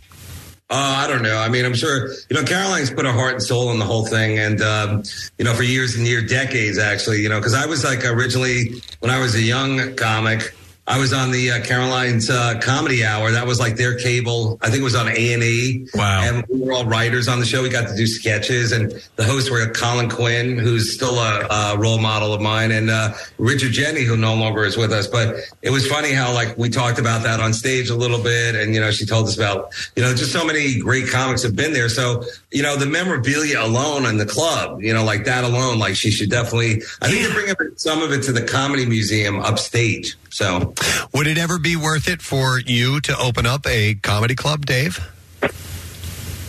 I don't know. You got to get the right people involved. Do you have the number of that FTX guy? You know, he's got funding. Yeah. He's got tons of funding. I don't know what I'm doing, and I'm too old, so like I wouldn't know what I'm doing. It's so easy to go in, like you take it for granted. You go in. You know, the lights are on, there's heat, and like you do your show, and then, you know, hopefully you get paid and you leave, you know, whereas the people have to be there day after day, you know, that's a whole different story. But when I was younger, I always wanted to open a bar. Who didn't, you know? Yeah.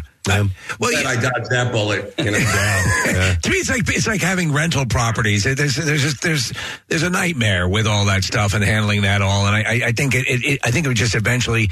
I mean, obviously, you are. I mean, you're one of my absolute favorite stand-ups. You're just a state of the art, and I default to your material all the time when I put on stuff. To me, you have a pure love of it, and anytime you get to, or you have to be involved in the nuts and bolts, it starts to extract the joy from it. Do you know what I'm saying?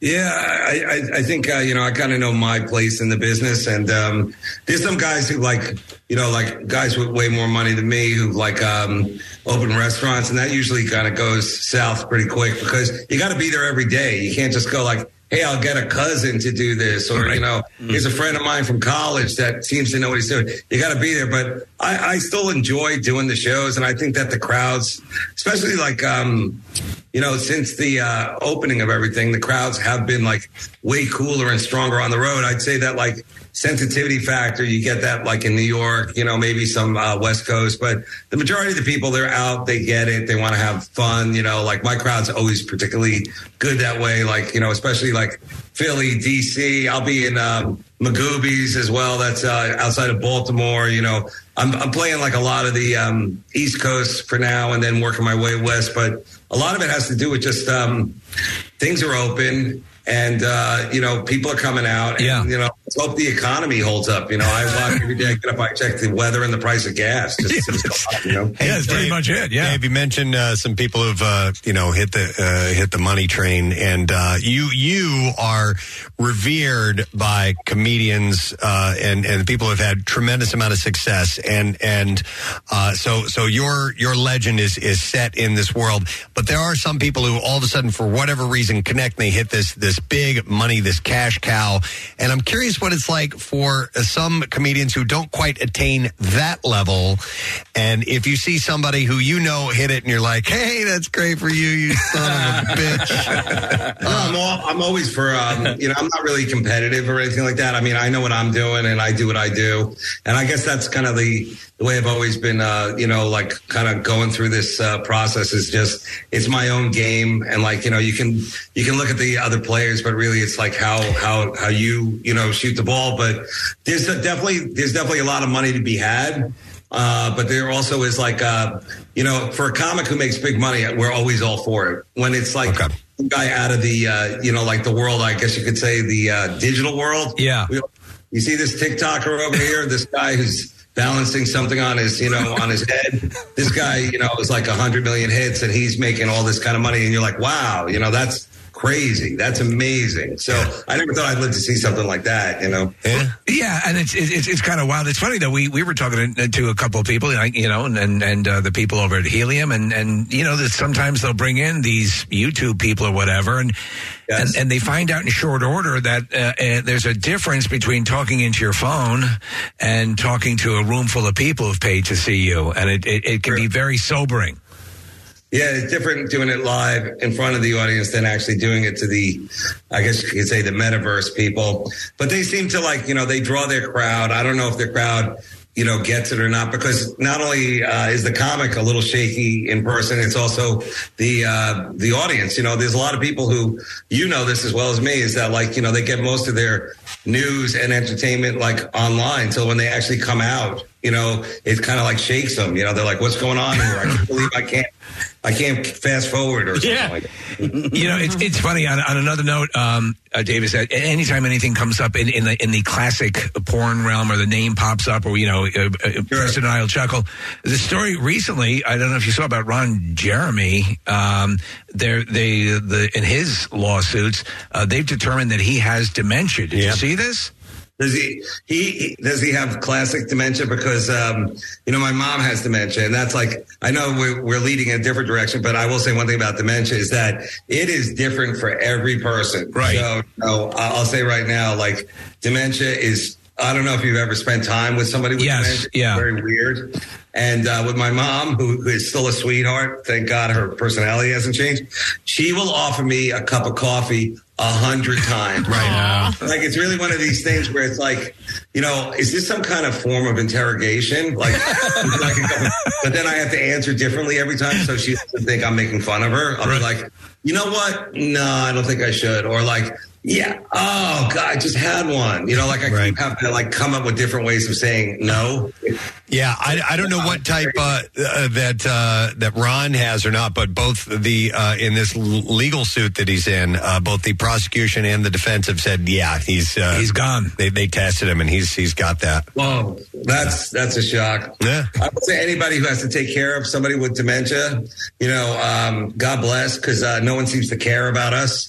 And that is a really rough ride. So any of these people, my fans or whoever's listening, who have to take care of adults with that, my sister's a real angel. I really just pay the bills and go out there. But honestly, that is a rough situation. It's one of those things where when you're younger, and you're with your parents and you're like, one day I'll take care of you, but you're not thinking it's going to be something like this. Right. So, yeah, no. You don't see that going when you're a little kid. You have no idea what it is. So. No, I thank God every day. My dad's 94 and he's super sharp, and that really above all else, if you can maintain that, that's amazing. Yeah, I mean, his ability to recall things exceeds mine, and he's amazing. So that's what you always want. It's a quality of life issue. How old is your mom, Dave? She's, now I'll put a joke out there. She's 48. She's 87. Oh, God bless. It's every day is a different day, but I will just say that, you'll see if you come down the show, I do some jokes about it, but it really is one of those things where it really does blow your mind how crazy it is to see what happens to people like that. So, all I'm going to say is and I'm sure you feel the same way too. As you get older, you're like, I think I got this because I can't remember anything. Part of my job is to see something and put the facts in the joke. To make it real and all that. So I'll read something or watch a documentary. I'm like, oh, that's an interesting topic. And then I'll have to go rewatch it and write stuff down to oh, that's what I wanted to talk about. Neptune, whatever it was. Forgot Neptune. really a time suck if you want to know. Yeah, no, forgetfulness is way different. My mom's going through it right now, so I know exactly what you're talking about, Dave. Well, they say they have some things for it, these drugs and all that kind of stuff. And I told my sister, I go, no, they don't got anything. They keep testing them. Like, it's really interesting to see like these weird, like, I guess you could say snake oil things that are going on out there. And I'm like, she had trouble sleeping. She was wandering, which is weird. And like, you got to put locks on the inside of the door, and people know what I'm talking about. Yeah. That don't want them to go out or anything like that. So, I said, like, I'm not into weed or anything like that, but isn't this like a weed situation? And then, my sister's like, no, the doctor says you can't do anything with weed or, any kind of sleeping stuff because their brain. I'm like, really? I mean, honestly, like, what more could it do? Right. Yeah. Oh, yeah. There's all sorts of, I mean, not to go off on a tangent here, but there's all sorts of things. Like, my mom passed away years ago from lung cancer, and pain mitigation was completely eluding her. And eventually I've never smoked pot in my life, but I was able to procure pot for her at that time. We're talking decades ago, and it got rid of the pain. So, yeah, it's a bizarre, these hills that they'll die on, if it's helping people handle their life situation, let them do it. For sure. I totally agree with that. And I also think that, like, I don't know about you guys, but I'm sure Philly has like its dispensaries and things like that. Like, New York was so far behind. Like, I think they got one up now. Most of it is still like you go to a bodega and you have to know somebody, that kind of thing. But I would say that, like, there's money to be made in it, and if it can help people, then that's a great thing, And hopefully, what can I tell you? Like, it's a new year, so hopefully we'll get through it. There won't be any kind of decline or anything like that. Yeah. But it is a stressful thing. Like, that's a lot of the reasons why, like, when I travel, it becomes like a whole other thing, having to call and make sure everything's all right, Yeah, absolutely. You make any plans for the new year? Are you a resolution guy or map out, vacations or anything like that at the start of the year to kind of get prepared for it? Well, I don't know about, you can't see me, my camera, so I guess one of my resolutions is buying a new computer. It's really working. It's so funny how it's not working. It's like very mysterious Solomon Rushdie style, like I'm in a secret location. Right. I apologize to the fans because I think it's cool that we're doing it this way, but I guess my resolution is to, like, actually put some more content out there. I never do that, so put some more content out there and, kind of get through the year where I can totally, start. It's going to be a lot of road work because that's what I do. But I would like to, like, also have, like, a couple of moments where, like, take a break. So we'll see what happens. It's up to the interest rate. Your special road work is on Netflix, but you did that a while back, right? Yeah, I'm doing another one now. Okay.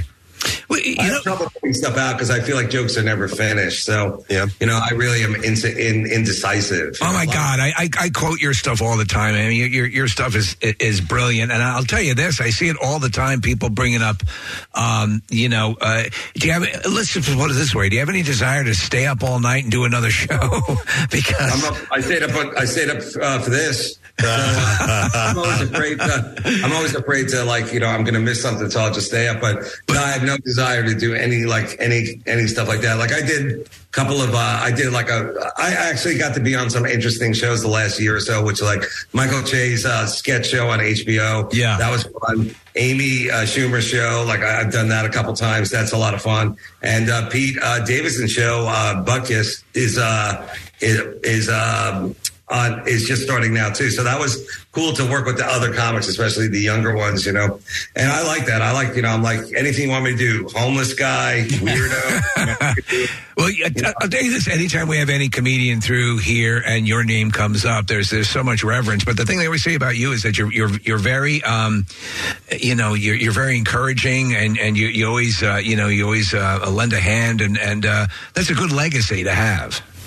Well, I hope that's, you guys have been always really good to the comics, and I appreciate that too, because, this is like, I guess you could call this like analog, as they say. This is how it used to be, where, the comic would come on and he would, talk to like people who get it, and like, you guys are comedy fans and you guys know comedy. Whereas now, like, a lot of it is just basically like rando, like web, like just tossing stuff out there. Yeah. So I like this too. This is the way to do it. And thanks for being so there for us, the comics. You guys really, like, when I did your benefit, I still look at that as like one of the things of like, when you're going to do something to help people, you got to make it fun and you got to make it big and you got to get a lot of people involved. And I think you guys always hit that. You always hit.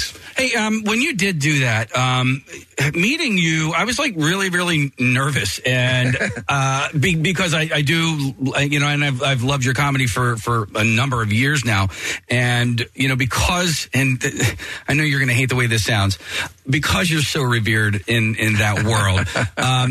Like when you do meet people, how do you receive that? Because I know you're kind of a humble person, right? When he meets fans? Yeah, when you meet fans or any comics that are coming up. Yeah, you're saying, how does he process the adoration? Yeah. Yeah. What?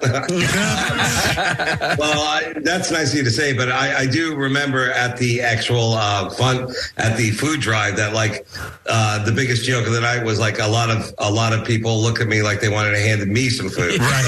I like that. I always like that, but I would say that another thing that I always loved about the food thing is you picked the saddest place to do it. It's like one of those weird, I hate to bring up the migrants, but it felt like that, this kind of weird, cold, wet. There's never enough light or there's too much light. It's echoey and commanding. It's like Red Dawn. It's like the re-education camp. Then you have that little carnival to take some of the bean out of it. You're spot on. Yeah, the Ferris wheel helps. Yeah. But back to your question is there's so many new comics. I never know who's who. And for a while there, I would never engage with any of them because I really did think a lot of these people are just reporters. They want to get a book on or a magazine on about the comedy world, and they're going to pretend they're a comic and hang out. And now I get it that there's just a ton of new comics. And I'm the same as them. I don't think I'm any further along or better than them. We're all doing spots. And I still at the Comedy Salon in New York, and a lot of your fans come up to the city. I go on last. I usually am the last guy, the old man. I'm the last guy because, that's the hardest, and that's really, we got to earn it. So that's what I do. I'm not, to be honest, every day I'm trying to get better like anyone else. Well, speaking of new comics, one of your openers is Ian. Is it Fidance or Fidance? I'm not quite sure how to pronounce his last name. Ian. Yeah. Yes. I've become a real big fan of his. We had him in studio a month or so ago, and he's a Philly guy, and he's opening for you at Helium next weekend. How did you guys end up hanging out, and how many times has he opened for you?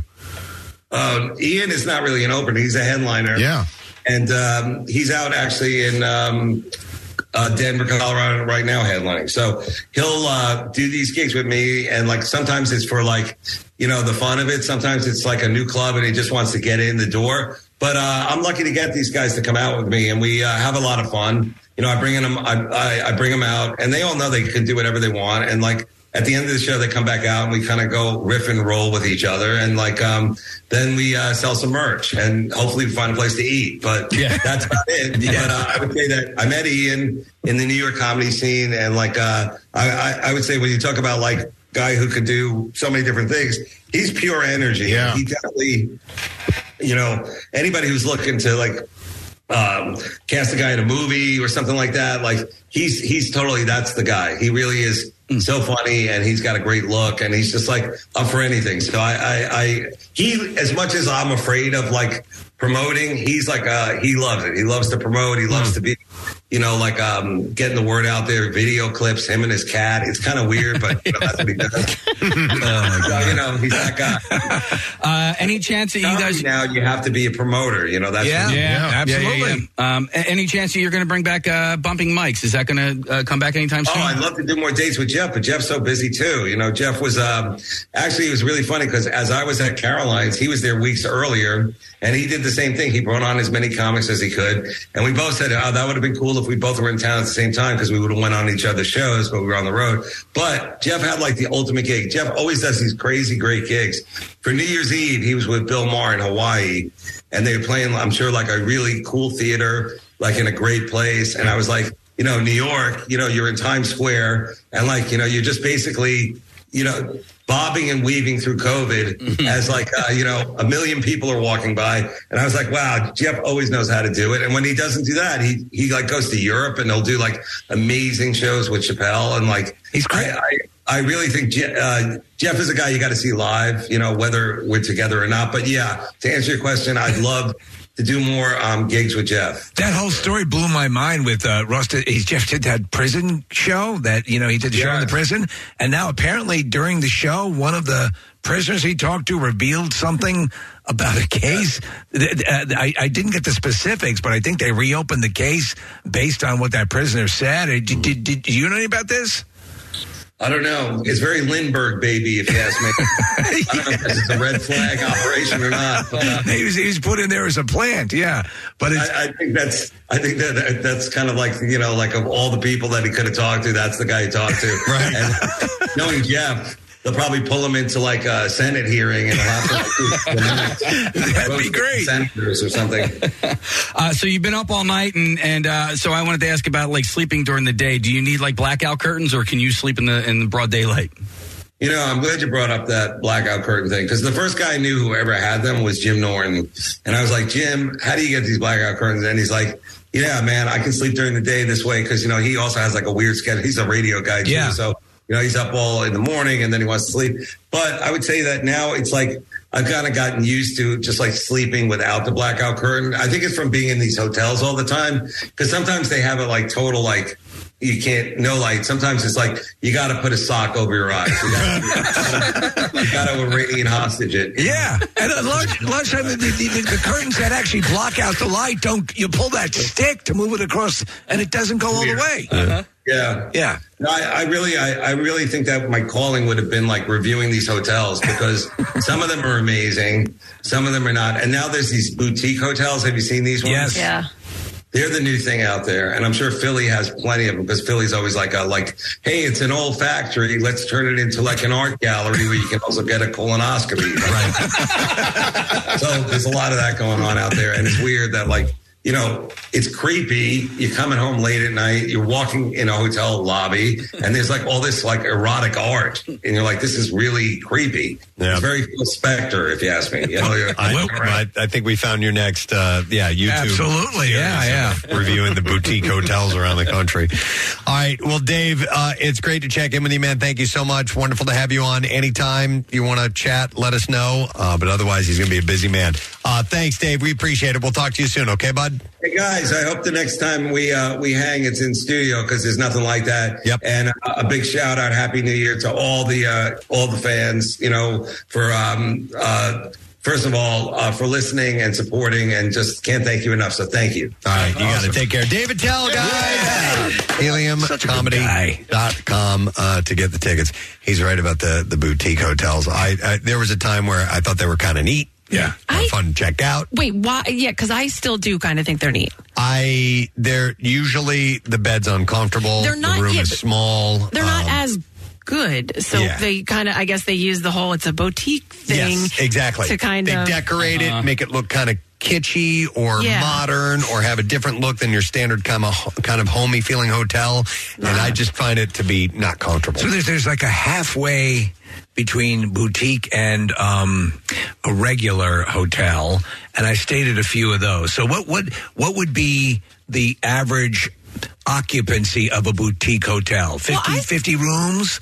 Yeah, I mean, I think rooms? they're typically smaller. Right. I stayed in one in Nashville, and it was a Marriott. It was owned by Marriott, so it was not as nice as probably the nicer Marriott that was in the area, but like it had cool amenities. That actually had blackout shades, and I don't know, it just had like little cool things in there. And actually, the beds were not uncomfortable there, but I have stayed in them where they're not great.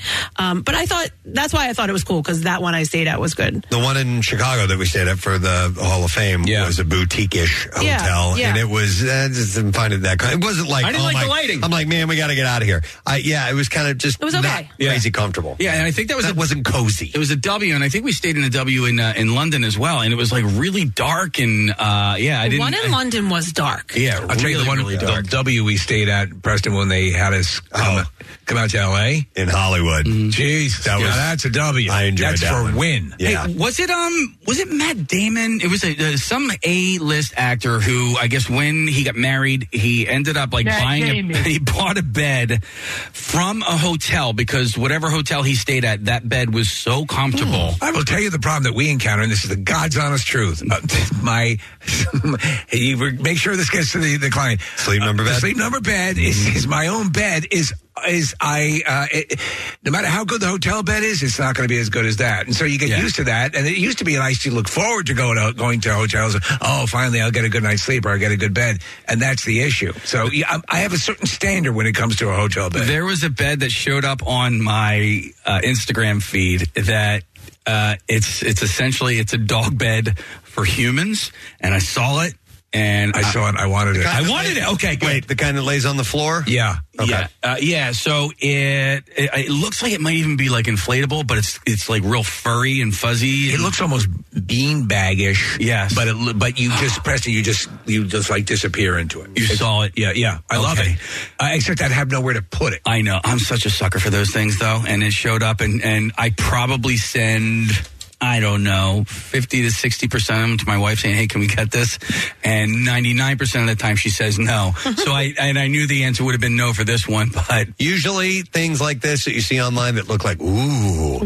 And then you get them and they're like, oh, no. There's a great one that it's a video that finally made it to AFV, which is this, the woman is showing, because this is our party pool for the backyard. And you see there's like 10 people in this pool and you order it. Now, how can it be like this? Oh, yeah, and the camera pans to the right, and her 2 children are sitting in it, and it's completely full. There's no way, It's like hot tubs. You know, when it says it's a 6-person hot tub? Oh, no. Probably 3. Yep, exactly. You definitely need to subtract 2. I got the inflatable hot tub, and Press came over. It was me and Preston and his son and Chuck, right? Yeah. And so he's tall too, right? Yeah. He's 6-footer. We were all playing footsies. Not even footsies, but I feel like my right big toe was in Preston's butt crack. I'm not a big fan of underwater penetration in a hot tub.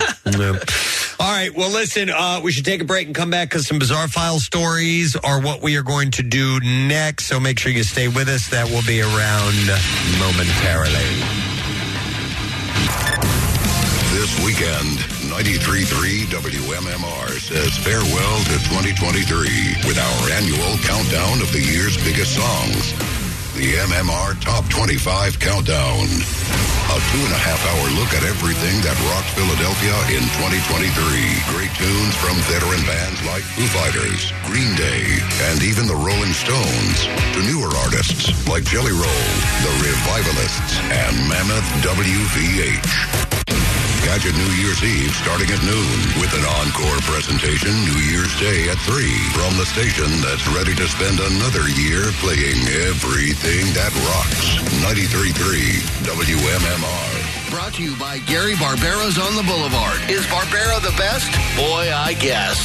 Now, WMMR presents Preston and Steve's Bizarre File. Brought to you by Horizon Services. The holiday season means plenty of plumbing problems. Horizon Services has you covered with 20% off all plumbing repairs. Plus, Horizon's pros offer peace of mind with same-day plumbing services. Visit horizonservices.com. All right, every now and then you get a story that's worth bringing up simply because of the perpetrator's name. In San Francisco, a woman named Thor Kill has been convicted of felony possession of ammunition by a prohibited person. Thor Kill.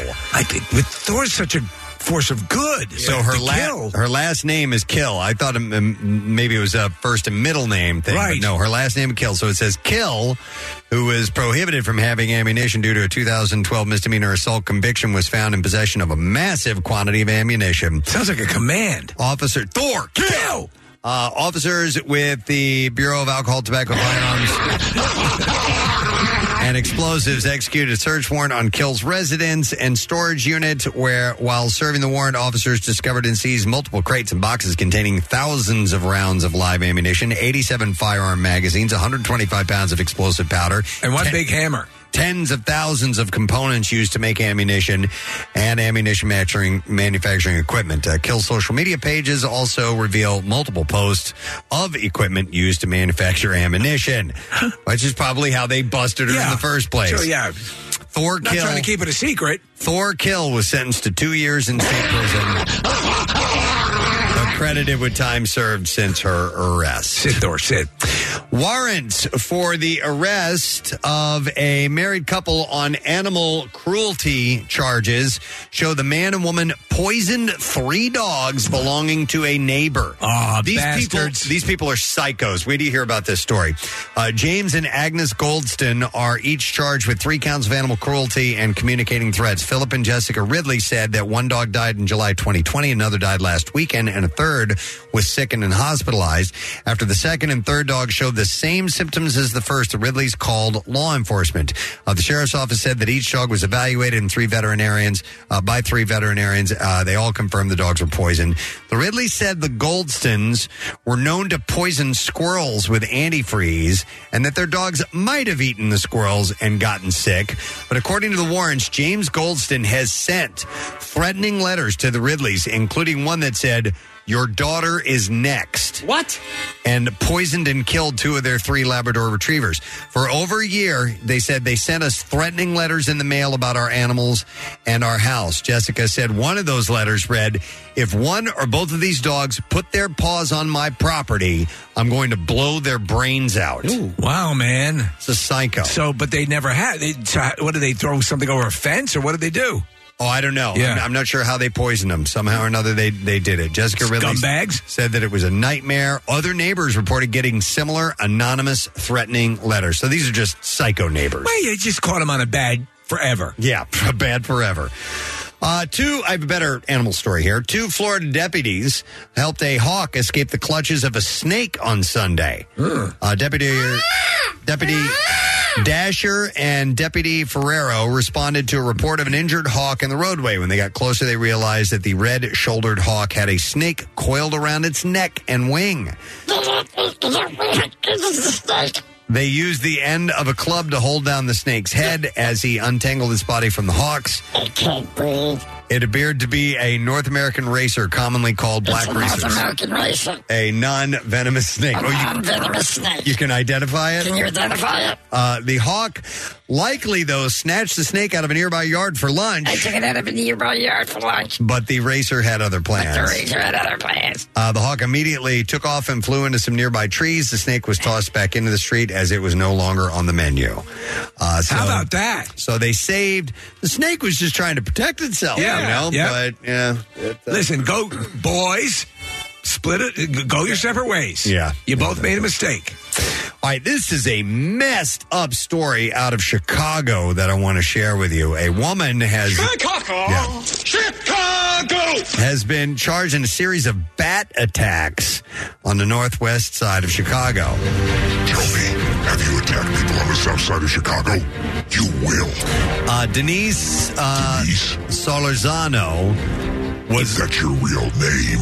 Was arrested and has been charged with 3 counts of aggravated battery, 4 counts of aggravated battery, use of a deadly weapon, and 1 count of felony aggravated assault. Her bond was set at $800,000, which is $100,000 for each victim she's accused of assaulting. Prosecutors said in court, in each attack, Solorzano asked the victims either, "What would you do if I hit you with this bat?" or "What would you do if I punched you in the face?" Man. Police said she attacked a 27-year-old woman and a 31-year-old woman with a baseball bat at around 11:27 a.m., and then minutes later attacked a 34-year-old woman with a bat. So just walk around doing this to multiple people. Yeah. Shannon Condon said that she was working at home at the time of the attack. She said that she saw 2 women with a stroller while a white car pulled up and a woman got out holding a baseball bat. She said, and she walked around towards the 2 women with the baby. I thought she must know them or something, or maybe she was playing a joke on them. And then I saw the woman with the bat start hitting the ladies over and over again. Easily kill someone. And the ladies were screaming. The woman then got back in her car and drove off. The entire incident happened in a matter of seconds. In addition to those attacks, police said Solorzano also attacked a 19-year-old woman last Sunday and a 33-year-old woman as well. Her parents left court distraught. They said off camera, the 26-year-old, this is a TV reporter, that she has schizophrenia. Oh. And said that they hope she gets the help she needs. She may not be on her medication. That's the problem. And it can get away from you. It's a terrible story, but one that was worth putting in the bizarre file because I've never heard of somebody just walking around beating people with a bat. Tell me, did you hear about the peanut walking to the park? No. It was assaulted. Yucca, yucca. Waka, waka. San Antonio, 2 people were arrested after crashing their car and then trying to hide in a seafood restaurant just north of downtown. There, a seafood restaurant. Run! Quick, a seafood restaurant. Pretend you're a lobster. Police say the driver ran a red light. I'm not human. Photos of the scene show the SUV crash into a concrete pillar under the highway overpass. A seafood restaurant. The man and woman ran into the nearby El Puerto de Mazatlan restaurant. Which means seafood. No, it's not. The woman reportedly tried blending in the restaurant with the other customers, and the man tried to climb into the attic. So they had a plan. I would have pretended I was a lobster, right? And be obvious about it. Both of them were arrested. There is no word yet on charges that they face, and they have not been identified as of yet. Steve, have you heard this this notion that perhaps lobsters never die? I have not. Of natural causes that most of the world's lobsters, or that they're always taken out by predators. No lobster dies of old age is what you're saying. Yeah, that it doesn't have any natural predators, and that when they die, it's usually by the hands of something or somebody else. Well, so they would have to have a natural.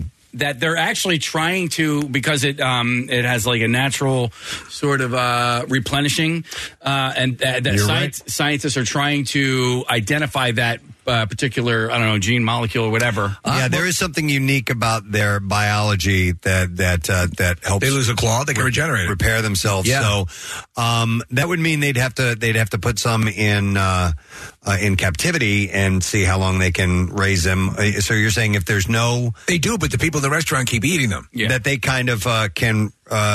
Their immune system, whatever it may be, allows it to stay well all the time and continue to age. I've never heard of that before. It's interesting. I know that they have caught some that are very old. Yes. In fact, there was one, remember, it was I think it was in Massachusetts, obviously, one of the big lobster places, and somebody bought it out of the tank at it was like Old Lobby. Yeah. And they bought him out of the tank, and I forget what his age was, but I didn't realize they lived that long. Here, Case, now they do have natural predators. I was thinking octopi, and they do. It says here, but in this article, they have groupers, snappers, sharks, skates, turtles, and octopus. Yeah, but that's a spiny lobster. I don't know. 6 gerbils, 2 cats, a hamster, and a rabbit.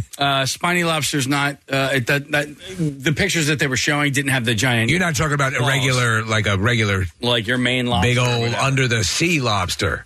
Here's this is an article. It says the idea that lobsters live forever is a myth. These animals can face death from predation, disease, or even exhaustion when they molt, for example. I am flat out freaking exhausted. Did you see this on social media? No, and as a matter of fact, I was talking to my wife about it yesterday, and she's one of those smart people. Yeah.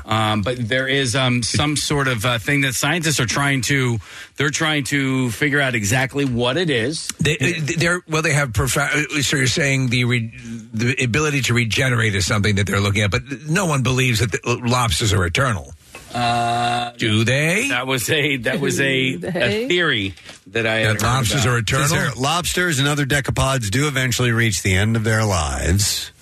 Hang on a second here. Lobsters, it says lobsters certainly do not live forever. It's not entirely clear where this myth originated, but it is a claim that persists online, often in the form of memes. While some animals, given the right circumstances, could be considered immortal, lobsters are not among them. Like many other decapod crustaceans, which are 10-footed, by the way, lobsters continue to grow throughout their lives. Scientists call this indeterminate growth. This contrast with people, for example, we stop growing when we reach adulthood. But lobsters and other decapods do eventually reach the end of their lives. Lobsters can face death from predation, including by humans, or health issues such as shell disease. Another potential cause of death is inherently linked to their continuous growth. Okay, but I'm also reading along, but it does say that they basically can't die of old age. Like something is going to kill them. So, that would be tangential to what you said. But I mean, people don't die of old age either, though. You know, eventually, like some kind of disease is going to get you. They call it natural causes. Well, what are natural causes for a lobster? Yeah. Right. I don't think getting old is a cause of death. Right. Where you just run fails. out. Yeah, something went wrong and that killed you, but just the aging process doesn't kill people either. Right, okay. I was there at the Revolutionary War. It was an amazing thing to be a lobster on that battlefield. As the Brits were wearing red coats too. Made me kind of nervous, as I'm sure you would understand. My name is Lobby the Lobster. I'm sorry? Lobby the... No, Casey, hang on. And then, of course, Lobby the Lobster took to the dance floor. I don't know what you want. Well, what do you want from me? You were sending a text or something I like was that. not. I'm actually looking up information. Am I the only one on the show not allowed to look up information? I'm trying to find... That's the day that Casey became very upset about our lobster conversation. I gestured because he started talking about the Civil War, and there's a piece of music that we usually play that goes along with that to encourage Steve to play and have fun with that character. Well, the Revolutionary. Do we have anything that would suit the Revolutionary Oh, you said Revolutionary War. I'm sorry. So I'm we don't have any Revolutionary. Do we have anything for the 7 Days War? Fife and drum type of thing or something? I don't really know. How about F-I-F-E? Okay. How about Grenada? The conflict there. All I have is Drum and Fight by the Smashing Pumpkins. I don't even know how that song goes. I don't know how that song goes. Let's find out right now. Here we go. This is Drum and Fight, Smashing Pumpkins. 93.3 WMMR. It's everything that rocks. Lobster's favorite radio station. One of my favorites. Yeah. All right. I think we got to the bottom of that. I think we did. Information you can use. What's this, Nick? I was curious as to how long the Falklands War was because Steve mentioned that, and it was 74 days. 74. Wow. Yeah. How long was the quote unquote Grenada? Let's call the whole thing off. That was conflict. just a few days. Just a few days, right? Yeah. As depicted in the movie with the Clint Eastwood. I know the movie you're talking about. What's the name of that thing? And I can't remember. Hamburger Hill? No. Heartbreak Ridge. Heartbreak Ridge. Yeah. I knew it was an H thing. Yeah. 4 days. What has to happen in order for something to be considered a war? There has to be 10 lobsters. 10? No, I'm still reading about the lobster. Thank you, Kathy. You're allowed to. War. I don't think there are any. I don't know. If you declare war, that's probably a pretty good start. Yeah, but we haven't declared war in a really long time. No, we haven't. We fought in wars. Then technically, when what was that song? I declare my war upon... I declare a thumb war? Yeah. But you're both declaring That's a war. thumb war at the same time. 3, 4. I declare a thumb war. I declare a Falklands War. 4 or 5. 6, 8. Is there more to it? And lobsters live forever. Here we do. Marissa found some kind of audio. There we go. That's a lobster? No, this is Fife and Drum. Now we have Revolutionary War music. Hey! This has been totally worth it. Well, imagine as a lobster being on the battlefield with red on, they must have thought I was a British soldier. That was the joke from about 15 minutes ago. Still good, though. Let's wait. Are we trying to find verification that lobsters live forever? Is that what you were looking at? They don't live forever, but they have something that basically we don't have as humans. So basically what I'm reading is that humans can essentially die of what they say old age, but lobsters can't. Okay. Because they have this enzyme. So enzyme. Now we're getting somewhere. There's an enzyme. Yeah, okay. It's an enzyme that is dubbed the immortality enzyme. Oh, like the Mickey Mantle gene, right? So this you can drink all you want. All comes back to Bert. That's why lobsters smoke and drink. Okay. So a regenerative. Yeah, allows like QC Kinetics. Like Wolverine. Yeah, exactly. Yeah. So the cells keep dividing and lobsters keep growing and repairing their bodies. Did you say the cells? We have like a form of that, but not to fully. That level. Right, so we can become Lobster level, Man. Which is why we can die of old age. I'm Lobster Man.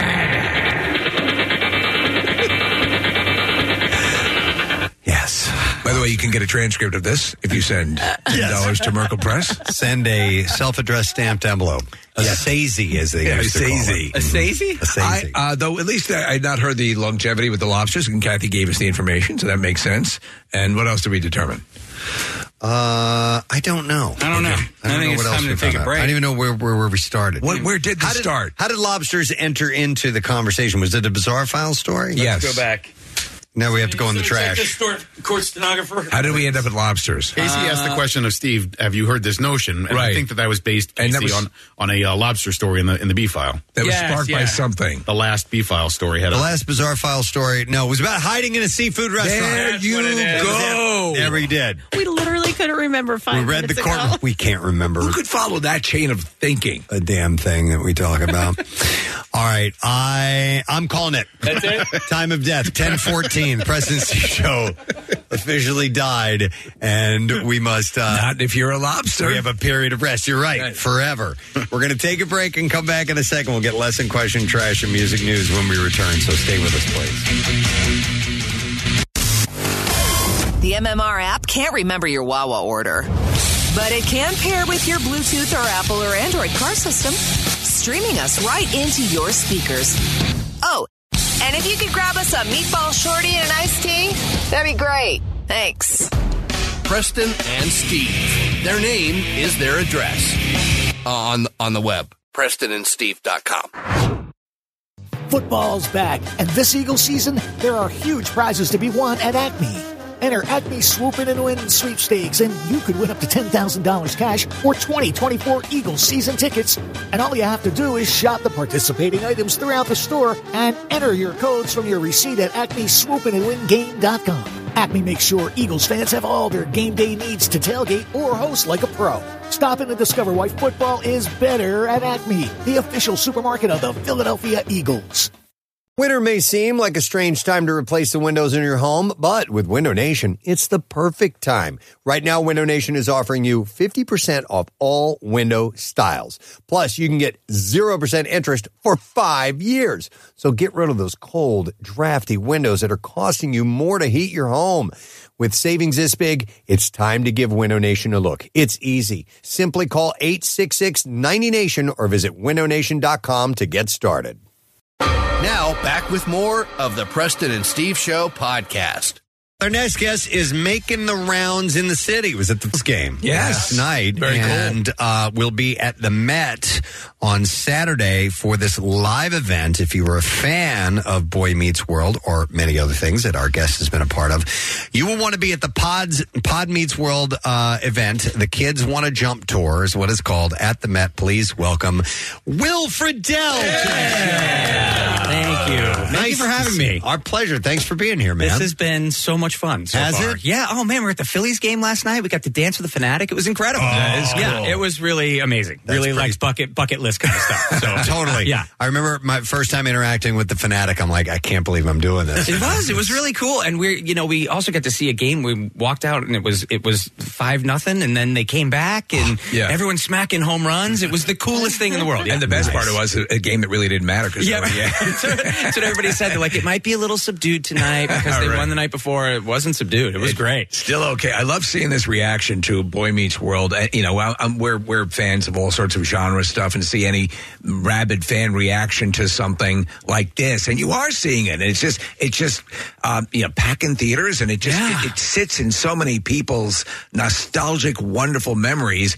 The show itself, when it ran originally, was a modest hit. It did okay. If that, we were kind of on. Right. That's how we look at it. We always said, described it like the Wings of. It was Wings. It was like if you liked Wings, then Wings was great. Yeah. Other people were like, "What is that?" But it ran 8 seasons. That was Boy Meets World. 8. Yeah. We were never on in TV Guide or anything. We just kind of kept going. We thought we were doing it for our grandparents. So, which is great. And then the second run happened on I think it went right to ABC Family and then to Disney and then to MTV. And then it exploded. And then by that point, it was important, yeah. So Boy Meets World was a little, I was not age appropriate to be watching that show. No, that's fair enough. And but I do remember passing by and seeing Danielle Fishellen, and I would go, that girl is gorgeous. Yeah. I'm changing the channel right Yeah. because she's way too young. No. But you could tell immediately she was a stunner, without question. So she is at the event. She is. And so is Ryder Strong. Also a stunner. And he is a stunner. Also a stunner. But do you guys have some other guests that are going to be joining as well? We do. We've got Trina McGee's coming in, who played Angela on the show. We've got Tony Quinn, who played Mr. Turner, and a local boy, Mr. Matthew Lawrence, is going to be joining us. Really? well. So the Lawrences are coming back to Philly for us. Yeah, that's awesome. You've had many of the different appearances, people being swapped in and out, and special guests, and so on and so forth. A question for you is, as the show came into its own, have you been surprised by people who are now mature, perhaps celebrities in their own right, who are fans of Boy Meets World? Well, first of all, they're usually fans of Danielle.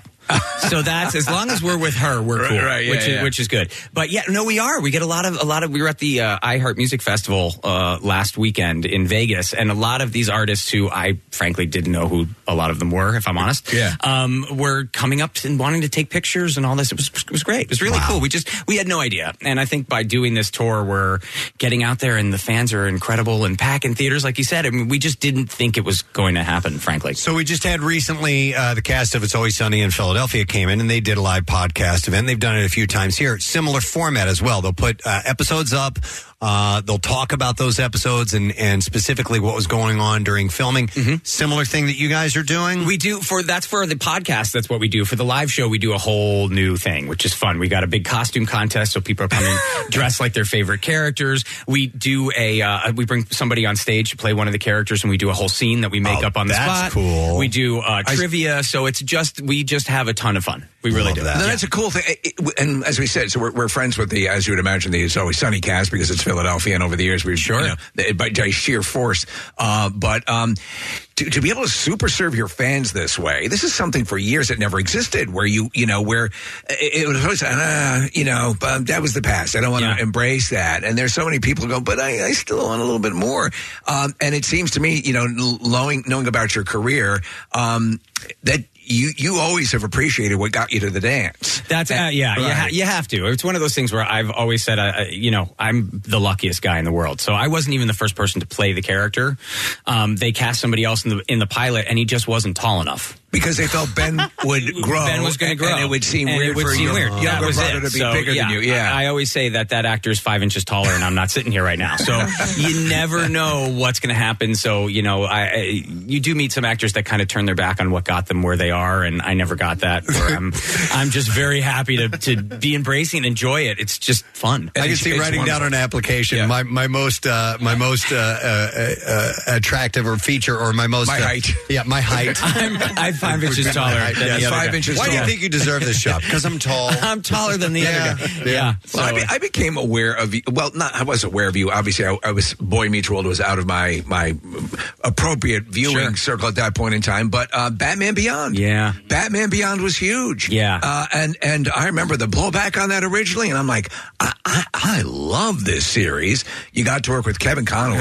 Kevin Conroy, Yeah, the legendary Batman, a voiceover actor, passed away recently. Yeah. And so that was really cool. I mean, and I know you going through the list of superheroes that you voiced. Deadpool, Bumblebee, Blue Beetle, Star-Lord, Green Lantern, but also Lionel and Thundercats. Yeah, that was that was a tough one because they were going to reboot Thundercats, which is one of my favorite shows of all time as a kid. Yeah. And I got the part of Lionel, which is crazy. And then I started writing for the series as well. So we finished the first season, and we got picked up for the second season. I'd already written the first 3 episodes of the second season, and then the toys weren't selling, so they pulled the green light. And it ended with Mum-Ra winning. And it's like, how can you have a kid's cartoon where the bad guy wins? Yes. He wins? He won at the end of our series because we were supposed to get picked up and fight back. And it was like they ended with Empire Strikes Back. That's like Hans and Carbonite, we're done. Thanks for playing. Wow. Yeah, so it was totally unjust. Yeah, it was weird. So, your knowledge was, and you've done a fair amount of writing, have you not? I have. I've been lucky in my writing career. I the first thing I wrote, I was 19. I wrote the Winnie the Pooh movie for Disney. Wow. Which just came out with Ewan McGregor 2 years ago. Oh my God. So they went through so many hands that now it was written by somebody else. But I originally wrote that back in the day as a kid, and then just kept writing. Usually for animation is my favorite thing to write for. I think is wild is that so you started young. You're in Hartford. I think you did like an Ibsen play. Yeah, we did a Doll's House, which I've still never seen the end of because I was 10 when we were doing it. Mum-Ra wins at the end. That's what I heard. That's exactly what I heard. Gibson loved the mum rock really kind of aspect. Huge Thundercats. He was. But you got into like OG Nickelodeon. Yeah, I got slimed. Like Nickelodeon. you got slimed. Yeah. Wow. And I don't know if you guys realize this, but your overseer basically was Robin from Double Dare, correct? Yeah. She was sort of your. Yeah, Really? My job at 13, they moved us to Universal Studios before it was opened. So for 5 weeks beforehand, my co-host friends and I had our own apartment where Robin was our guardian. And we had to go to the park every day with a camera crew and just ride all the rides over and over again while they filmed us. Just you guys? Just us. And so and to use for the 3-hour live opening. So I had my own closed theme park for 5 weeks when I was 13. That's incredible. Yeah. Wow.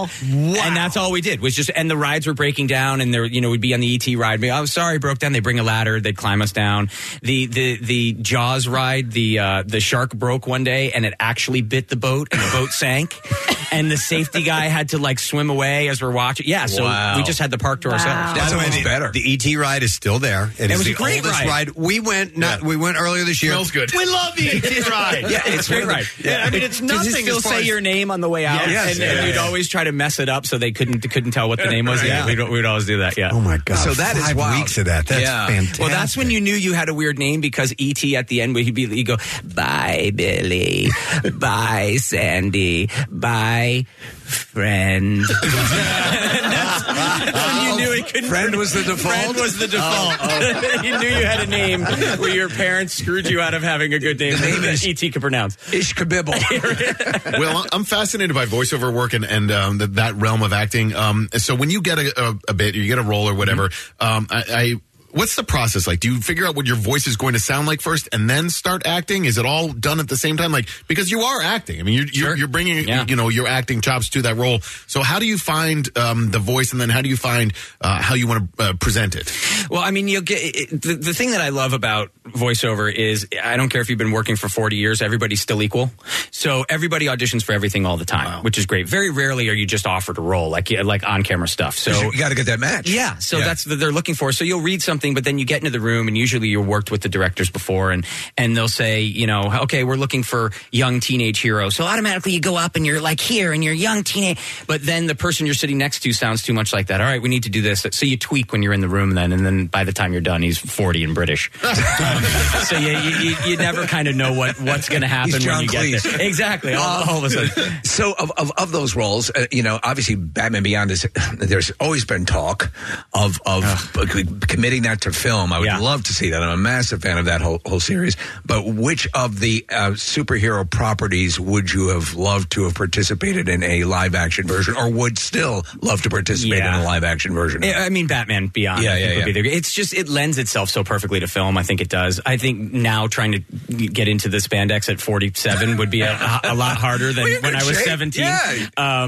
But no, I mean, seeing that would be pretty outstanding. I think. It is pretty wild. So you have many tables at conventions then, right? I mean, you have your credibility is unimpeachable. I do. I got a lot of nerd cred. I also play D&D, so I've got a ton of nerd cred, which is great. But yeah, it's the Batman. The whole thing with Batman Beyond. I mean, when we did Return of the Joker, I was in between Kevin Conroy and Mark Hamill for 2 weeks. Wow. Conroy was just so good, and the fact that he got to get on the crossover Flashpoint. He was so nervous. He called me before. Well, I don't know what, and he actually sounded like that. So every time he called you, you were talking to Batman. By the way, he turned in Emmy level performances. Phenomenal. Well, he was a stage actor. But he would call you with, I think I'm going to eat a hot dog today. Great, Batman. Let's get a hot dog. It was awesome. It was so cool. Yeah. You worked with William Daniels. For Daniels, the legendary Feeney, Mr. Feeney, legendary. Yeah. And you were relaying a story about being on the set, and the first time you realized that he had a place in sci-fi history.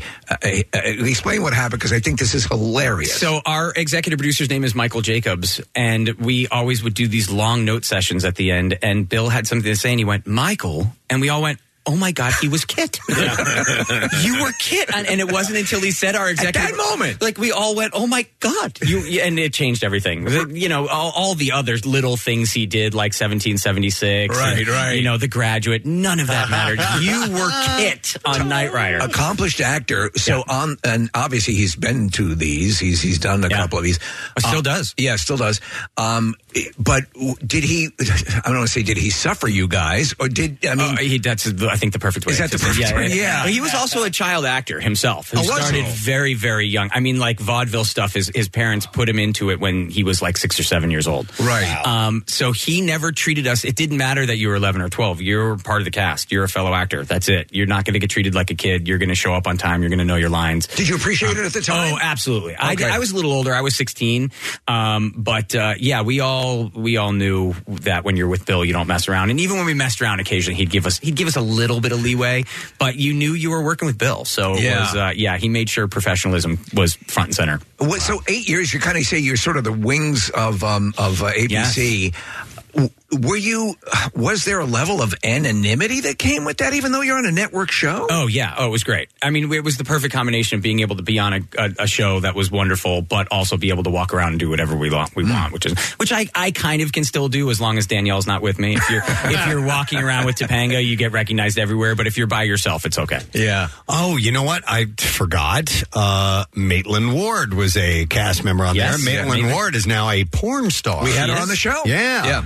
She's a sweetheart. Yeah, still talk to Maitland a lot. Has she? Yeah, has she been a part of the podcast? Not yet. She'll be on we're definitely having her on when her season comes up. She doesn't come on until later in the show, and we're trying to save some of the guests. We bring them on when they come in, but she'll certainly be on when she has found her lane. Like this, she's become very successful. She has. in adult film industry and loves it and wrote her book. And she was on to promote. Yeah, and she was very eloquent and very. She is absolutely. This is what I'm, and that's it. Yeah, we did. I will say would not have guessed. Yeah. You know, as you're sitting there talking to her on the set, it would have figured someday you're doing porn. Yeah, exactly. I would have figured exactly. Oh man, even I don't want to watch myself in porn. Batman Beyond. But no, it was one of those things where it was kind of like, go do your thing. Yeah. You find happiness, take it. If you're just tuning in, it's Will Friedle who's here. Pod Meets World. The Kids Want to Jump tour is going to be Saturday at the Met in Philadelphia. Now, we've got some Uber fans. Massive fans. Boy Meets World. Yeah. So I want to see if Marissa wants to come in here and ask a question. Marissa was trying to play it cool. And Kyle was a massive fan, too. And I'd like them to be able to directly ask I would you love to. any questions they might have. This is great. Marissa did not. I would never have known. She played it totally cool, by the way.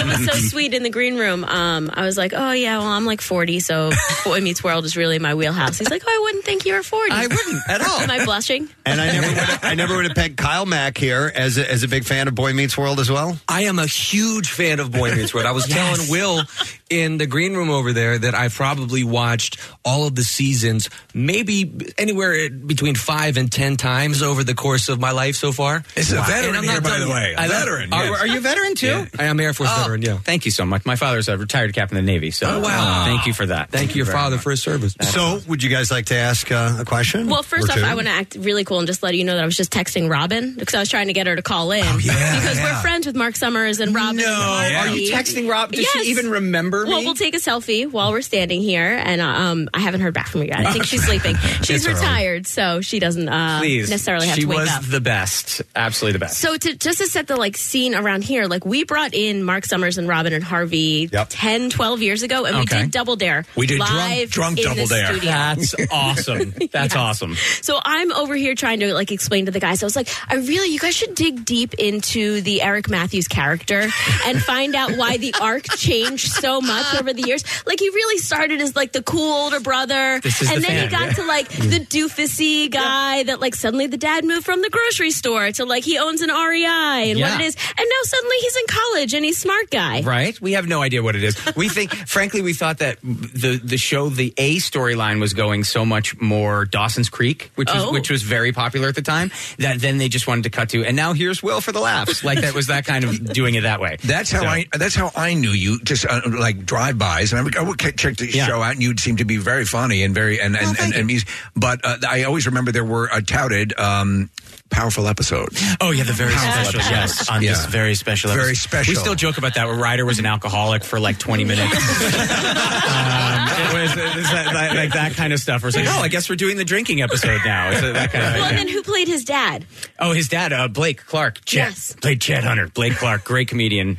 And would just come on and go like, sitcom, great. Doing this one. All right, there you go. And they would just like write him off for a season, and he would just come live with you and then guys he'd for come a back. season, Yeah, and then he would come back and live back and we forth. never knew. We'd come back, be like, oh yeah, those characters you've known forever, they're gone now. Like, wait, what? And huh? so they'd just be gone. Yeah, it was weird. Wow. Yeah. But then there was also like the Teen Beat years. Like you had to live with photo shoots. Yeah. Were those happening weekly? They were a lot. You know, it was probably monthly we would get together, and that's actually why we call this the Kids Want to Jump Tour, is because they would always throw us a globe at some point, because it's Boy Meets World. So your globe comes in at some point, and then they'd say, "What do you want to do?" And Ryder, I think at one time went, "I don't know, we could jump." And the photographer freaked out. Everyone back in. The kids want to jump. The kids want to jump. So that is why this is the Kids Want to Jump Tour that we I love that. right I now. friggin' love that. Was it when you were in that realm, Tiger Beat and all that stuff? Was it tough to stay grounded, or were you just looking around going, "This is crazy"? It's so absurd. Yeah, it really is. Where it's one of those things where people are hanging your picture on the wall. I also have two older brothers. Where I think when I was 16, I went home. 16 or 17, we just started the show. I said one thing that came off as slightly egotistical, and my head was in the toilet. That's not even a joke. You got a swirly? They lifted me up. They gave me the swirly. They put me back down. They're like, "That's not going to fly here," and it never happened again. Sounds about right. Never happened again. That was it. That was my moment of slightly big-headedness, and never going to happen And again. your parents were supportive, but like, okay, we're going to drive you to the place. You do it. Well, that's my parents. So my dad's retired captain of the Navy. They're both lawyers who's in the JAG Corps. Yeah. And my mother's was a lawyer in Connecticut. She's since retired and is an author. And so they were like, "We love that you want to do this, and we're fully supportive. You're now a man of 11, so you've got to find out what you're doing. We'll drive you to the bus station, but that's the best we can do." So in the 80s, I would get dropped off at the bus in Farmington, Connecticut. I'd take the bus to Port Authority in New York City. Wow. By myself. My manager would pick me up, usually most of the time, and I would wander the city, go to my auditions. And what about Nickelodeon? You had to go to Canada for that. Yeah, did you not? well, we did some in Canada. We were at 55th and 9th in Unitel Studio in New York. I lived there with my older brother for a summer. It was always like, who could be your guardian? So when I actually got Boy Meets World, my parents, I was 16, they weren't going to move out to LA with me. So my oldest brother's fraternity brother happened to be moving out at the same time. Oh, man. And so Earl became my guardian, and that was it. So The frat brother. So that was, I grew up very quickly, which is good. But my parents have been married almost 60 years. I come from a very tight family. Cool. They knew I wasn't a party wild kid. I've never been to a club in my life. So it was like, just go and do your thing, and we're here for you. It was great. Wow. Yeah. All right. Kyle, you got a question? Well, Marissa kind of touched on it with what she was saying, but your character, Eric, went through something that I like to call the Carlton Banks syndrome. Gotcha. Where if you watch the first episode and you compare it with the last one, you go from someone who is a normal functioning dude to someone you wonder if they even remember how to breathe. Right. Yes. And this is true. And there's two good theories for that, by the way. Oh, really? Yeah. Okay. My question is, actually, it's and also with that, it's interesting because, especially towards the last season, you'll have that type of demeanor, but then also have those moments like when Eric and Corey were fighting over clearing out the garage. Yeah, everyone picks up the cleaning out the garage one. Yeah, because you go from, as Marissa said, that doofus to someone who is very heartfelt and serious, because this is a very serious moment between Eric and his brother. Right now, as far as the transforming into the doofus, was that a very calculated effort? And what was it like developing or not developing the character over time? Well, the two theories of why he actually turned that way are pretty interesting. One is that since it's called Boy Meets World and it's through Corey's eyes, when Corey was younger, Eric appeared to be the cool older brother. But as he aged, he realized that his brother was actually more of a doofus. Okay. That's the theory. That's kind of cool. It is. My favorite theory, though, is there's an episode where Eric repeatedly hits his head into a car door, and so there's actual brain damage. That's More tragic. That's the other. Yes, that's the other theory. So there are two working theories. I frankly like the latter, but that's just me.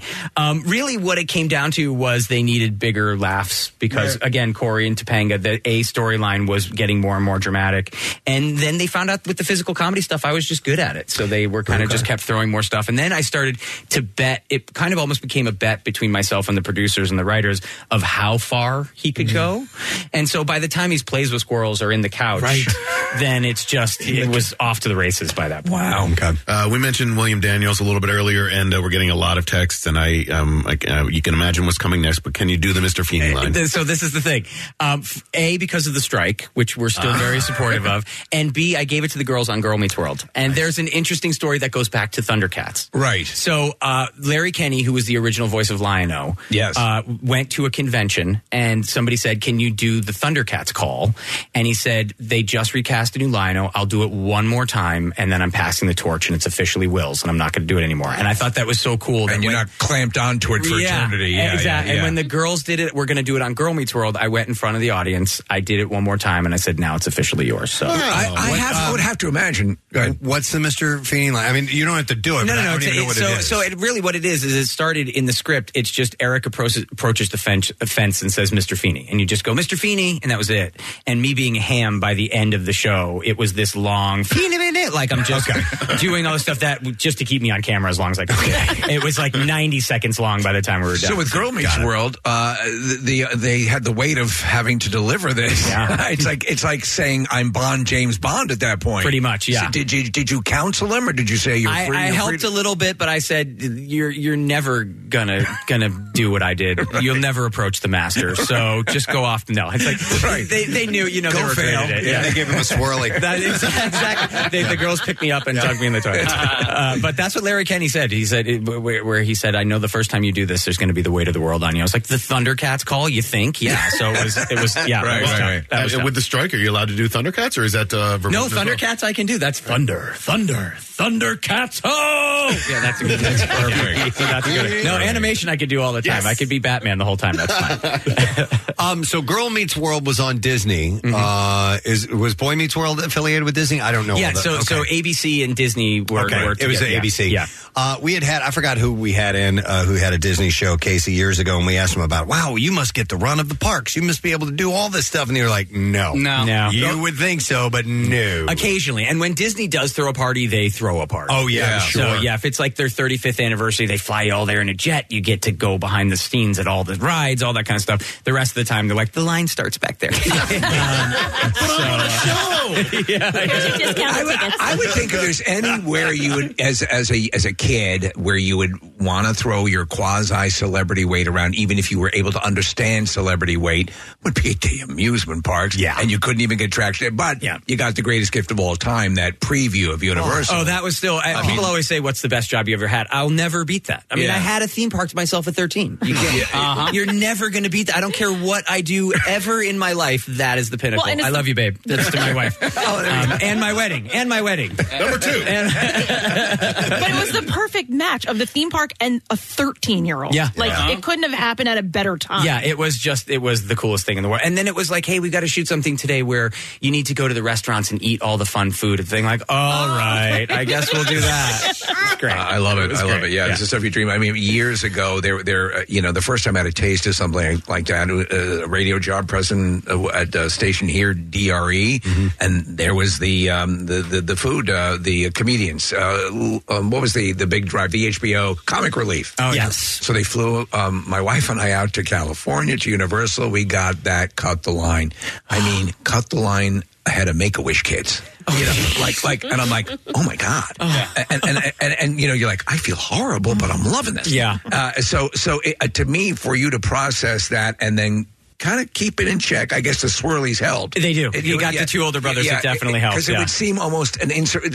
You don't have so many kids and childhood actors succumb to things. Yeah. And I think what happens, and correct me if I'm wrong, other kids naturally are like, this guy they'll bristle at that. Like, you think you're going to have like, oh wow, you're in the show, but does that happen, or do you get sort of outcast status at school? It depends. Unfortunately, when you're a kid, anything that makes you different is bad. Okay. It doesn't matter what it is. I remember for a good year.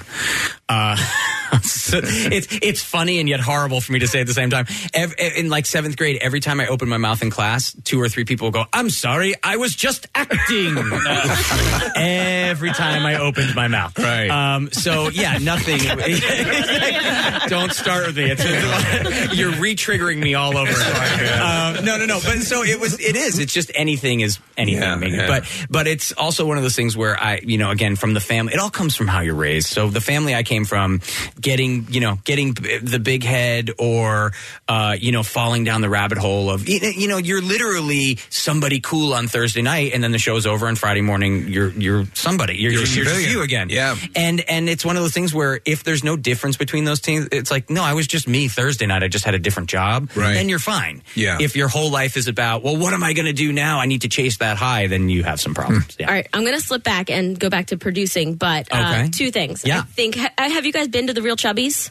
No, we're going. Okay. I think we're going either today or tomorrow. We're going to the Real Chubbies, which is awesome. Yeah. That's Which, awesome. by the way, when we come and do the slide with our cardboard thing, I want to make a Chubbies booth. Cardboard classic. Cardboard classic. I want to make a full Chubby set that the cast slides down the hill. I've already thought about it. I've already thought about what I want to do. So, Well, with the trick shot at the pool table. Thank you. So then add this to your list. I think you guys should also go to Independence Hall and record yourself singing like, "Sit down, John, somebody open up the window." That would be just do our 1776 for Mr. Feeney. I That love was that. Mr. Feeney's line in the movie. It was well, the series, by the way, for people who don't know, it took place in Philadelphia. Yeah. So that's obviously the big connection. Is there a John Adams High in Philadelphia? Is that a real thing? Or No. they make that up just for the show? They made that up. But Corey and you guys would always have all the Phillies gear. Of course. And it was like the 93 Phillies It all was over the the best, place. yeah. I'm officially Team Eric. Move over, Team Sean. Yes. We are. Oh, look at that. Sorry, peace out. All right. Love that. Great mic drop. Wow. Well, the event is coming up on Saturday, and if you want to get tickets, it's through the Met, and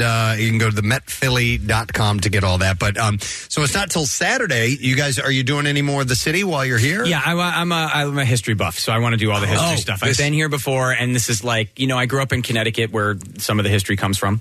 And it does come from there too. Boston, Philly, this whole vibe of just the kind of the birthplace for our country. I'm a big fan of. So the great part is when you're here and you're able to drink it in, whatever you see, it's probably the first. Right. Yeah, the first. I can't wait. Which so, is amazing. Going to where the Second Continental Congress was and Liberty Bell. I'm over the moon. Awesome. Yeah. Excellent. All right, we'll get the tickets, themetphilly.com. It's Pop Meets World, the Kids Wanna Jump Tour, and we hope you have a great time while you're in town. Thank you so much for having me here. This has been great. Absolutely. Will Friedle, guys, on the Preston and Steve Show.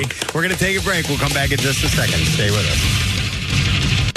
If you think Jackie Bam Bam is colorful on the radio, just wait till you see him in this year's Mummers Parade.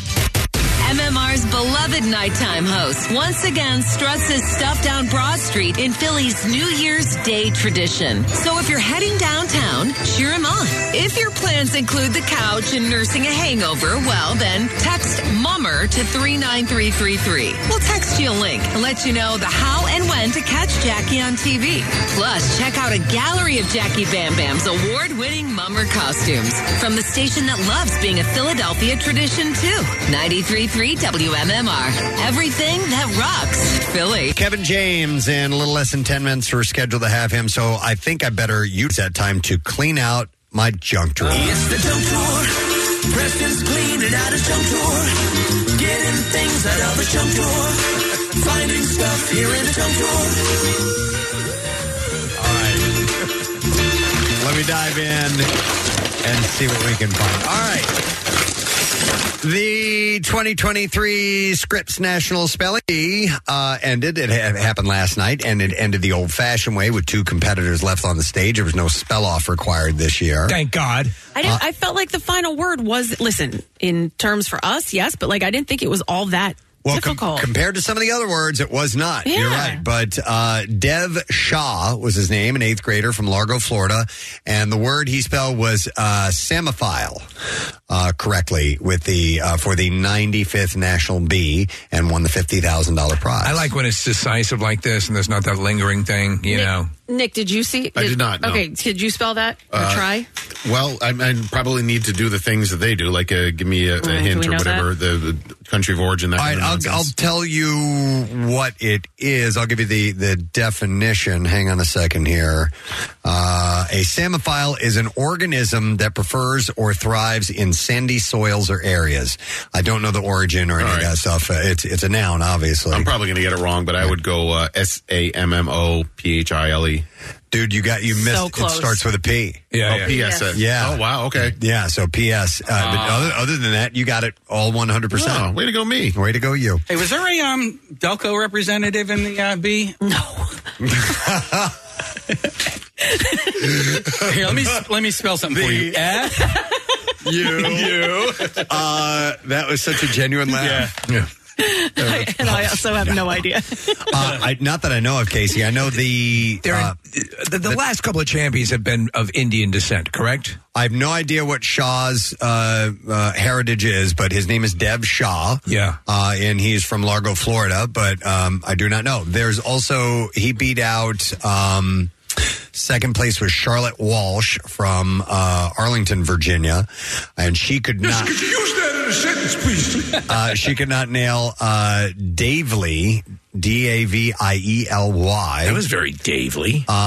So she got $25,000 for second place. Not And bad. Third place was Shraddha Rakmarade and Asurya Kapu, and they each won $12,500. So nice take for everybody. It's super stressful, those things. So some of the other words, the other ones that Shah got right, I mean, like I can't even pronounce Bethy Pitatometer. Bethy Pitatomer. I You know Bethy Pitatomer. She keeps handies in the balcony. Oh, my God. Tolcester. Romac. Agagris. By the way, Kayaki. May we assume that the judges have to be, and I guarantee you, they all don't know how to pronounce these words. They have to get the proper pronunciation down pat before they do this, right? Oh, well, sure. They have to. They're probably spelling bee people themselves. But how about this one? Schistoraceous. Oh, yeah. Schistoraceous. Schistoraceous. So let me spell that for you. SCHISTORRHACHIS. So what, definition there or no? No. All right. Here's another one. Poliorcetics. Perioichi. Exhortation. Okay. That one I got. Kokomat. That's the Beach Boys song. Down in Kokomat. Aruba, Jamaica, Schistorecaratus. Argios is one. That sounds like one you would know, Steve. Argios? Ardios. R-A-R. It means goodbye in Spanish. A-R. No, that's adios. A-R-D-O-I-S-E. Ardois. Okay. Ardoise. Toi. I don't know. So soir. Voulez-vous coucher avec moi? Oh, it's a kind of slate. Yes, a slate used for sleeping, correct? I don't know. Slate bedrock. Yeah, it's like a slate used as bedrock. No, it's a slate as in a type of slate, the rock. A thing that you would find in a slate. In a slate place. So the moment that he heard the word, Shaw knew that he won. That was a word, samophile. He knew it. Was one that he knew.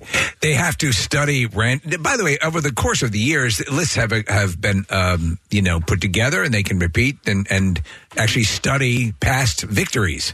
Casey's right. Yeah, there was a Delco native in the spelling bee last night. No kidding. And actually, he's from right around where I grew up. He's from Morton, Pennsylvania. Morton. Yeah, so Morton and Rutledge, those are the two towns that we have the same zip code as Morton. Collectively, they're known as Dorton. It would be Rorton, I guess.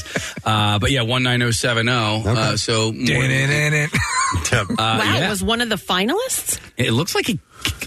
This year's came in 10. It says 11 finalists. That's pretty good. That's excellent. Who's there from Bucks County? I think he was born in Bucks County, actually.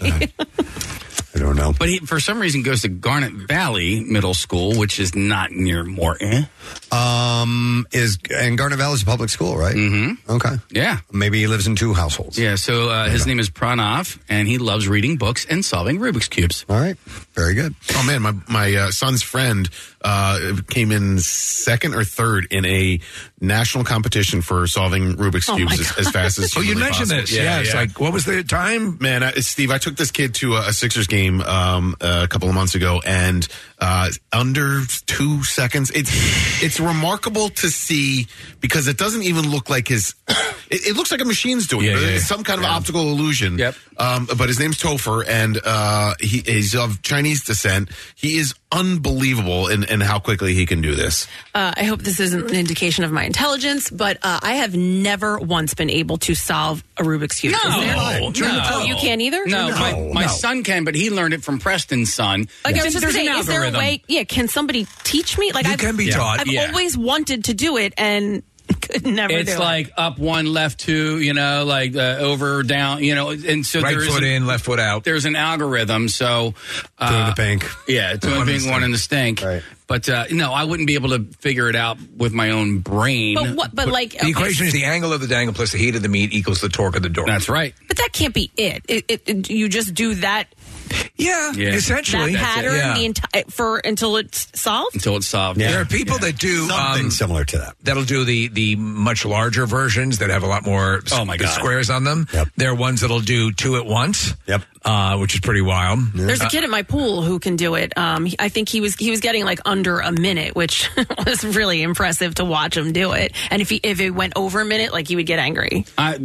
Yeah, Carter could. He back when he was in his prime, you'd hand him one and he'd crank it out within a minute or so. Yeah, and I just like that's insane. I don't want to know how to do that. I'm actually I want to do it one time. Okay, well I'm sure. Listen, I'm sure there's a YouTube video that shows you the algorithm on how you do it. But it just seems impossible. And they sell these speed cubes, which makes it easier because I couldn't even twist the damn thing. Yeah, right. Freaking you Rubik's Cube. Freaking Rubik's Cube. My son can't even freaking do it. He can do it blindfolded. Shut up. Yeah. How? So he'll look at it before he puts the blindfold on, no. and then can do it. I'm that sorry. way. That's like Children of the Damned. When you see people juggling it and doing 3 as they're juggling them, that's impressive too. I'm frightened of those children. Yes. I'll tell you something impressive. Our next guest. He's going to be at the Kimmel Cultural Campus, or actually, he's going to be playing at the Academy of Music, which is on the Kimmel Cultural Campus. But it's great that he's coming back to Philadelphia because he loves the town loves him. Yeah, absolutely. It's a mutual love thing. Please welcome Mr. Kevin James to the show. Hi, Kevin. Thank you. Thank you. How are you guys? We're doing great, man. And yourself? I'm doing great. I'm excited to come there. You're right, man. It's a mutual love. I love Philly, and I'm excited to get in there and have some fun with everybody. Awesome. It's always great when you return to the stand-up stage. That's where I'm sure all the stuff you do phenomenal, but the passion has to be with that original thing that got you to the dance. You spent so many years doing stand-up comedy, correct? It is, and it's what started me. And when I was doing like the TV show or doing movies, like it suffered my stand-up for a while because I couldn't write. You got to write and get into it and really dedicate time to it. And a couple of years ago, I just stopped what I was doing, everything else, and just got into writing again and really fell in love with it all over again. And it's been so much fun on tour. Hey, Kevin, at the beginning of stand-up, when that first entered your life, were you kind of nudged in that direction? Were people like, dude, you're funny, you should go do this? Or was this did you drive yourself to go do it? It was me, I think. I don't think people... I mean, I was always funny around my friends, kind of, but I was more of a shy kid. And I kind of just... It was lack of anything else to do. I was... I was in college for sports management, and my brother got into stand-up, and he started doing stuff like that, and it was just, it was an easy way to not work for me, I thought, and then I fell in love with it, you know? Yeah, Kevin, I remember your brother, a funny stand-up in his own right, a good comedic actor, and I remember you, and I know you was East Side Comedy Club where you initially honed your stuff. I used to do, I was coming into that just in the final stages of East Side Comedy Club with, I guess, people like Bob Nelson and Dave Hawthorne and Rob Bartlett, those guys. Sure. Yeah, so it was a great place, and I think there was that notion, because there was such a glut of comedy shows on around that era, that a lot of people go, well, let me take that out for a spin. And I think, yeah, I can see where you'd be motivated to give it a shot yourself. Without a doubt. I love it. It was Richie Minervini's place. And it was just so much fun back in the day. I mean, Eddie Murphy was there. This was before me, but all these greats that came through there. It was inspiring, and it was just so much fun, man. I loved it. Did you ever play that place, Dixon's White House? No, that was before my time. Okay. But that's where they all started, I guess, first, right? Yeah, by virtue of my name being Morrison, he would put little plaques up on the wall, and my little plaque was up next to Eddie Murphy. I'm like, I'm going to stick with that. That's okay. But yeah, it was very cool. I wanted to tell you something, and just watching your stand-up is so good, and I think there's something intrinsic because you're very physical too. And I was thinking of people like Sebastian Maniscalco and people who have there's a singular way to approaching his comedy the way you do. Facial expressions, body movement figures so prominently into it. It's almost like a built-in lock or safety on your material from being liberated by anybody else. How did you develop your style?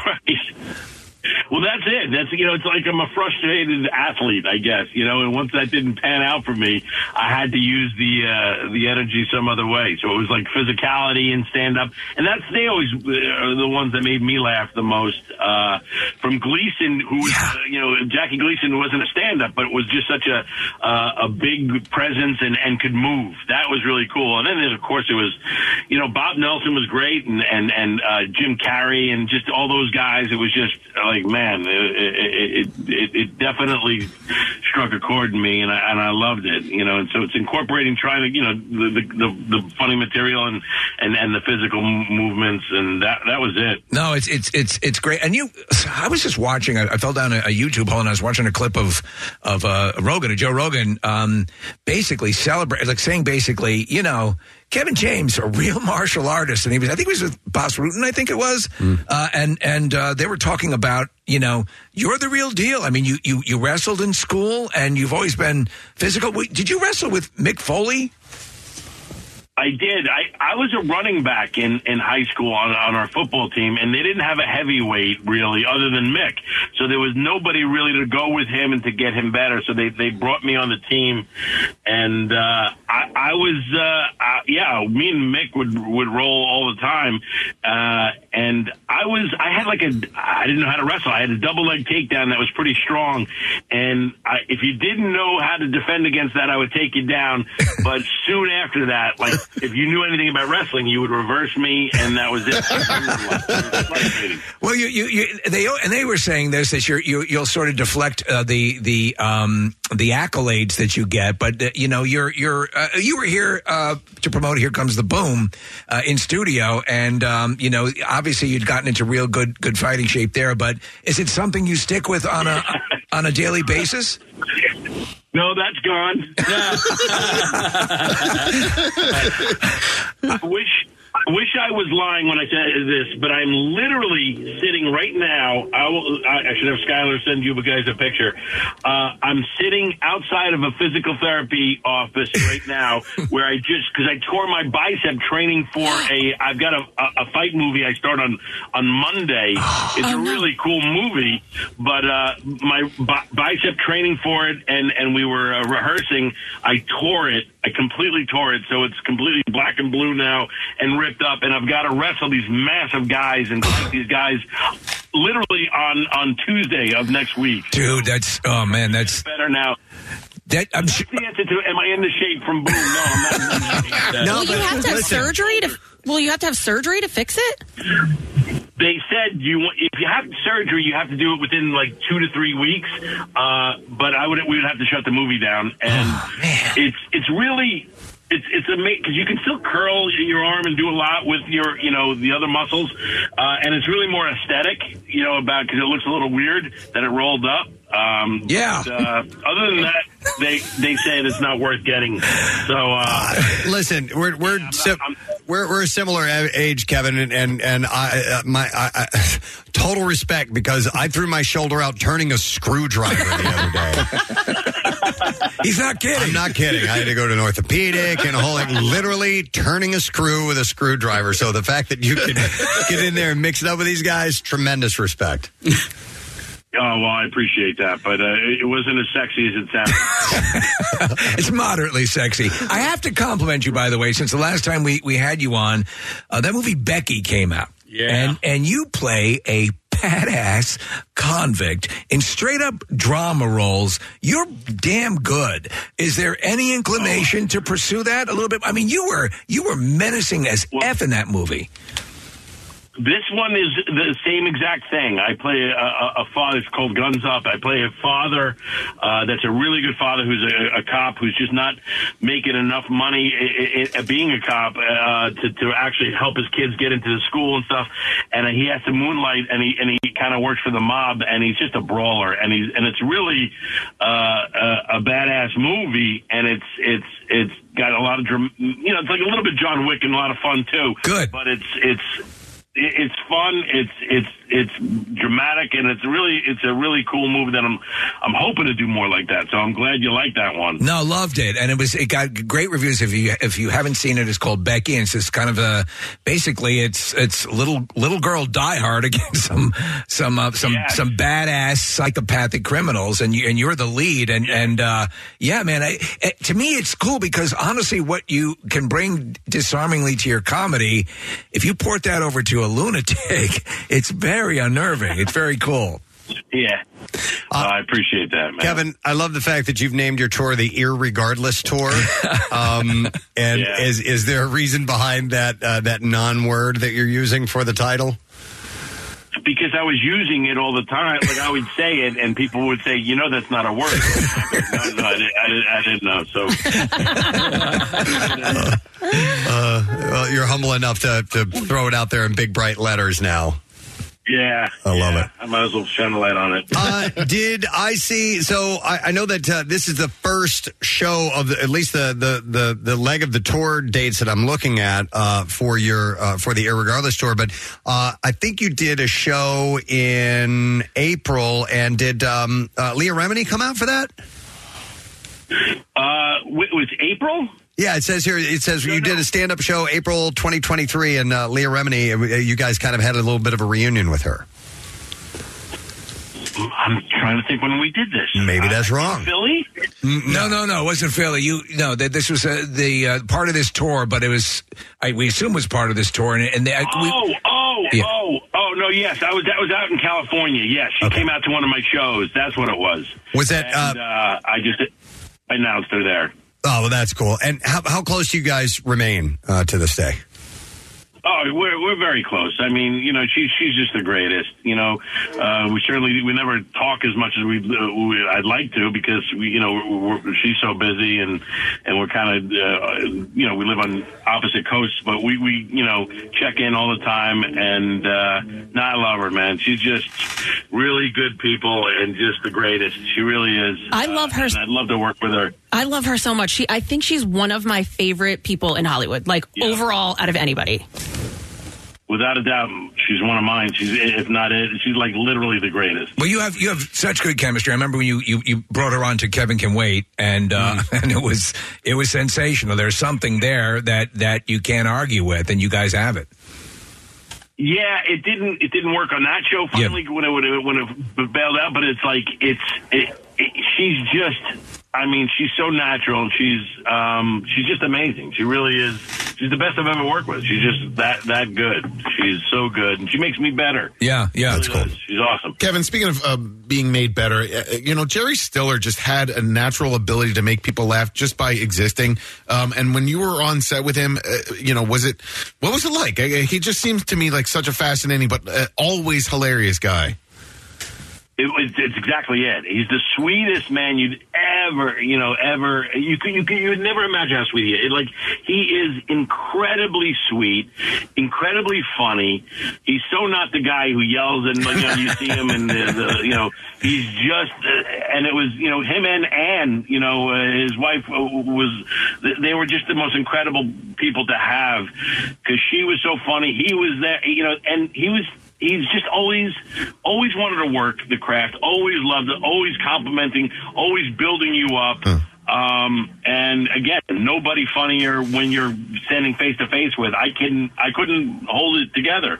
I mean, just because he'd be out of his mind, and he's so good at what he does, and every movement he does. You talk about a physical comedian. Yeah. He just had these body movements, whether he meant to do them or not, that would just floor you. Does that still remain a potential in your long game here? Another sitcom, or is it stand up for a while now with some movies? I mean. I don't know. It feels like, I got tired of the sitcom, and people got tired of me in it too. It's like one of those things where it's like you kind of done this for a while, but I love it to be able to do that, to bounce into a movie, and then and always continue to stand up. And I'm really blessed with that. So it's like I would never say no to another sitcom. I loved it. The format of the 4-camera and the audience there feels like it's not around anymore. Like it's hard to see it somewhere, and it doesn't really, to me, it doesn't really work on Netflix. And I don't know, it's just a different time, and I would never say it's over. Who knows? Maybe it'll come back. So guns up, if everything, considering your bicep injury and so on and so forth, when might we expect this? Well, I don't even know. Like we're literally just shooting starting Monday, so it's like. Maybe 8-9 months after that. All right. It sounds very intriguing, man. I'm excited for it.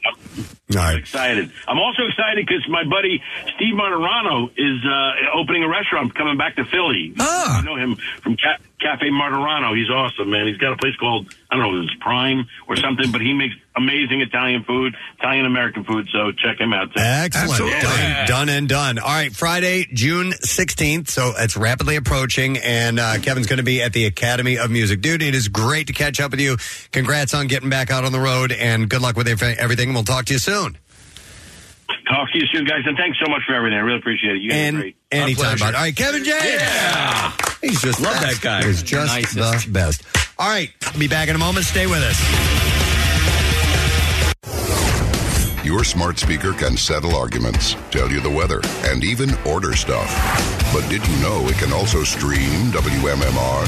Ask it to open MMR, and it'll begrudgingly comply.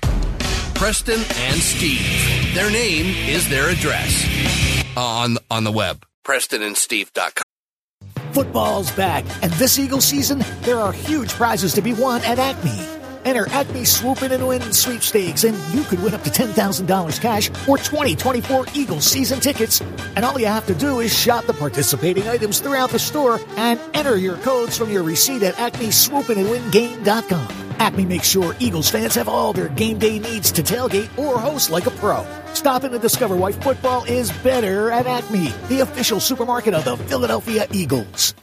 Winter may seem like a strange time to replace the windows in your home, but with Window Nation, it's the perfect time. Right now, Window Nation is offering you 50% off all window styles. Plus, you can get 0% interest for 5 years. So get rid of those cold, drafty windows that are costing you more to heat your home. With savings this big, it's time to give Window Nation a look. It's easy. Simply call 866-90NATION or visit windownation.com to get started. Now, back with more of the Preston and Steve Show podcast. WMMR presents Preston and Steve's Bizarre File. How about this? A stranded hiker was rescued from the California wilderness after surviving for 2 weeks on a jar of salsa.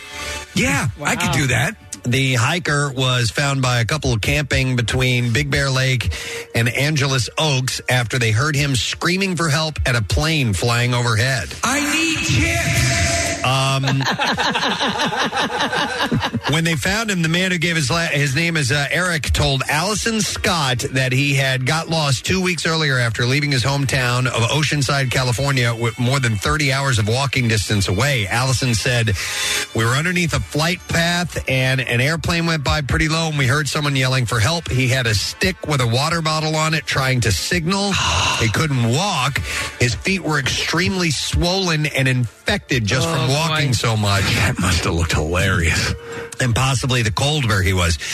She said that she called authorities and a rescue helicopter was able to recover Eric within 15 minutes. She hopes to see Eric again. She said that he told her he doesn't have a cell phone. We have his landline phone. And he said, whenever you get to Oceanside, I'll take you out to dinner. Just give me a call. Aww. But he also said, I'm very sorry for putting a damper on your camping trip. And she had responded to him, I'm just glad. I'm busy. Can you leave me alone? I'm just glad you're okay. I'm trying to survive out here. I don't think I'm going to make it. Stop bothering me. When customers enter the Dawson's Creek Cannabis Company store to buy marijuana, some are stopped dead in their tracks by what looks like a full-sized glowing coffin in the middle of the store. Illuminated from within, it looks like a stained glass casket, but it's actually a work of art crafted from cow placentas. Created by local rancher and artist Emily Matson. So she said it raises eyebrows. She said it makes a bit of a spark. Some people are totally disgusted and walk away horrified, but some are amazed. Matson said that... You like my hat? It's a cow butthole. She was first inspired to use the unusual artistic medium during calving season at her ranch more than 20 years ago. This seems a little ghoulish. Helping to deliver a calf in her barn in bitterly cold weather, she slung the placenta over a light at the edge of the stall. Yeah. And she said, I look over, and with the light behind it, the placenta looks like stained glass. Oh, my God, it's amazing. At the time, Matson was running 300 head of cattle and raising a family on the farm, but was already an artist working in paint and sculpture.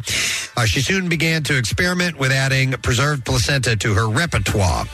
Preserved in a special brine, she says placenta dries like parchment or leather, preserving dramatic colors. Look at my lamp. It's a baby head. Calving season gave her a plentiful supply. While she said her neighbors in ranch country were dismissive at first, they eventually started saving the placentas of their own animals and brought them over in buckets to top off her supplies. Even the local veterinarian contributed, she said. Matson has since used placentas in many of her multimedia pieces. Sounds like a Hallmark Christmas movie, Preston. For the coffin-shaped work she calls the treasure box, which took her 2 years to make, the stretched placenta across a metal frame, and that's held up by a well-worn chassis. Yeah. It's now been given pride of placement in a cannabis dispensary, a 20-minute drive from her ranch. Well, if it brings in the tourists, why not? Why not? Well, an elf on the shelf almost set a family's home ablaze after the mother discovered the burning smell was her son's cremated toy whose entire face had melted off. Max Oliver had just introduced the mischievous-looking elf to her son Charlie, then 5, but within 15 minutes, there was a burning smell. The acrid smell of burnt plastic started spreading through the house, and her boyfriend raced upstairs shouting that something was on fire. As the tired couple scrambled around downstairs, smelling their plug sockets for an electrical fault, stay-at-home mother Max glanced up at the light to find Buddy's stripy stockings dangling from the ceiling light. What? Max then erupted into hysterical laughter as she quickly snatched the toy from the ultra-hot light bulb where it had been all day before spotting its charred face and its head completely caved in. That's going to be traumatizing for a kid. But it could have started a fire in the house. Now she's revealed the disfigured elf has been banished from their kitchen cupboard or to their kitchen cupboard for the last 2 years to avoid scarring her son for life. A man crashed his car Thursday night and reportedly acted like he was a cop when officers arrived. I'll handle this. Yeah, officers were called around 11 o'clock after a neighbor reported hearing gunshots and seeing a car stuck in the mud. They found Elmer Monterosa standing near the car. Now, Aylmer showed signs that he was drunk, they said, and had a California Highway Patrol badge hanging around his neck on a chain.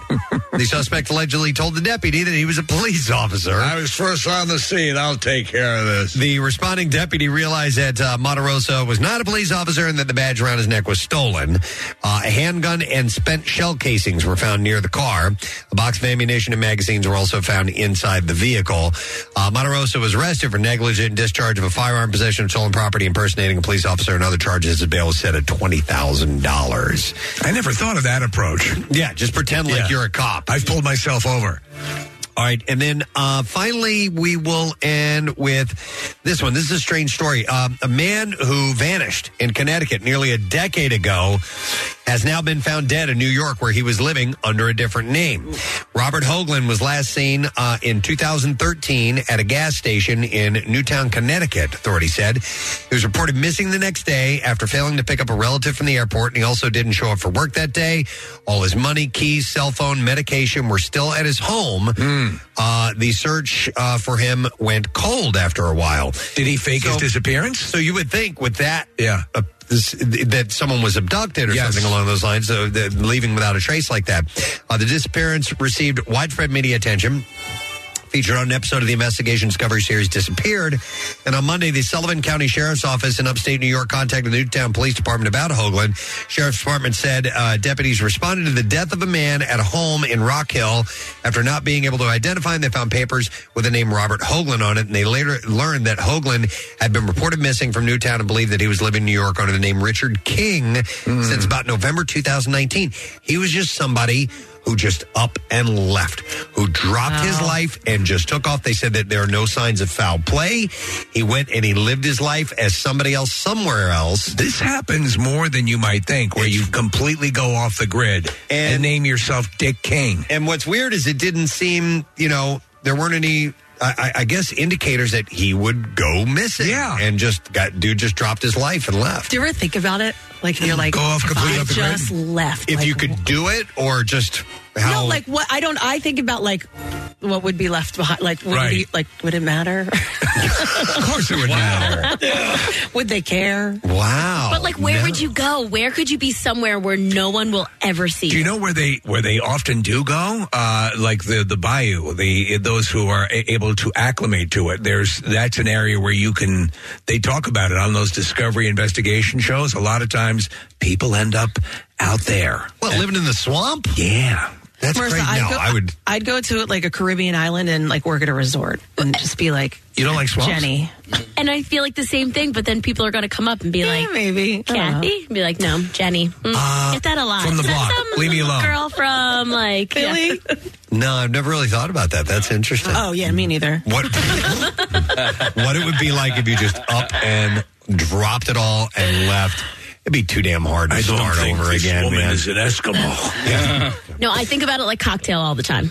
Like Tom Cruise? Cruise just working behind the bar, some random resort. Yeah, like in Jamaica. I wouldn't want. I would just. But then I'd have like ambition, and I'd want to like run the resort. Right. I'd be like, this isn't going well. I want to run it. Hey, Romano, we got a toilet backed up over here. We need you to go clean that. Yeah. I love cleaning toilets, and I love having sex, and I love... I gotta get out of here. I hate all of you. All right, let's take a break, friends. We got some stuff going on. We'll be back in just a moment. Stay with us. This weekend, 93.3 WMMR says farewell to 2023 with our annual countdown of the year's biggest songs. The MMR Top 25 Countdown. A 2.5-hour look at everything that rocked Philadelphia in 2023. Great tunes from veteran bands like Foo Fighters, Green Day, and even the Rolling Stones, to newer artists like Jelly Roll, the Revivalists, and Mammoth WVH. Catch it New Year's Eve starting at noon with an encore presentation New Year's Day at 3 from the station that's ready to spend another year playing everything that rocks. 93.3 WMMR. Brought to you by Gary Barbera's on the Boulevard. Is Barbera the best? Boy, I guess. The trash business is gold mine. 93.3 WMMR with Preston and Steve's Hollywood Trash. What's up this morning, Steve? Well, Aerosmith had to call off their Friday night show in Las Vegas after Steven Tyler fell ill. The band's spokesman says it's nothing to be alarmed about and that Steven is just going through menopause. A recent sports betting commercial featuring Drew Brees appearing to get hit by lightning has enraged a lightning strike survivors organization. The organization has also drawn support from another group which champions victims of pianos rigged with dynamite. Hey! And finally, the bodybuilder known as the Liver King, because it was sworn that a diet of raw liver and not steroids was making him huge, has had to admit that he has in fact been using steroids. Brian Johnson says that had he known he would eventually get discovered, he would have labeled himself the Haagen-Dazs King. Yeah. That's September 16th, the MM Barbecue is taking place. We have so many great acts that are going to be on board. I was really delighted when I found out that this band is going to be playing at the festival. They were in town not too long ago at the Brooklyn Bowl, and they are currently promoting their album Blood Harmony, which came out not that long ago. And we are excited to have Rebecca and Megan Lovell Larkin on the show. Good morning. Good morning. Nice to talk to you guys again. Thanks for coming on. Oh, man, the pleasure is ours. Thanks for having us. Our pleasure as well. Listen, I'm going to be straight up with you guys. You are my favorite current band in the world right now. Oh, Lord. I've fallen in love with you guys. And I think part of it was the live performance that you guys did here in the studio. And I think that you guys, sometimes you need to see a band live to really get it. And I'm just blown away by your musical abilities and seeing you guys perform here and pull it off with, virtually just acoustic, Yeah. And it was something else. So. And he's not being hyperbolic. He will mention you guys all the time. So it's the truth. That means so much to us, and we so appreciate that. Yeah, and we appreciate the opportunity. We love the relationship with you guys, and so appreciate allowing us to come on and perform. Like you said, they were the first time ever live on air. Strike gold. Yeah, that was awesome. That was really cool. So you're going to be playing our festival show in the fall, which is great, and. Looking forward to seeing a full live plugged in set. I wasn't able to go to the Brooklyn Bowl show here, but one of our producers, Connor, went and he said it was amazing. Do you guys remember that? And did you have a good time here in Philly? Oh yeah, we did. It was a really fun show. And we can't wait to come back. It's gonna be a blast. Excellent.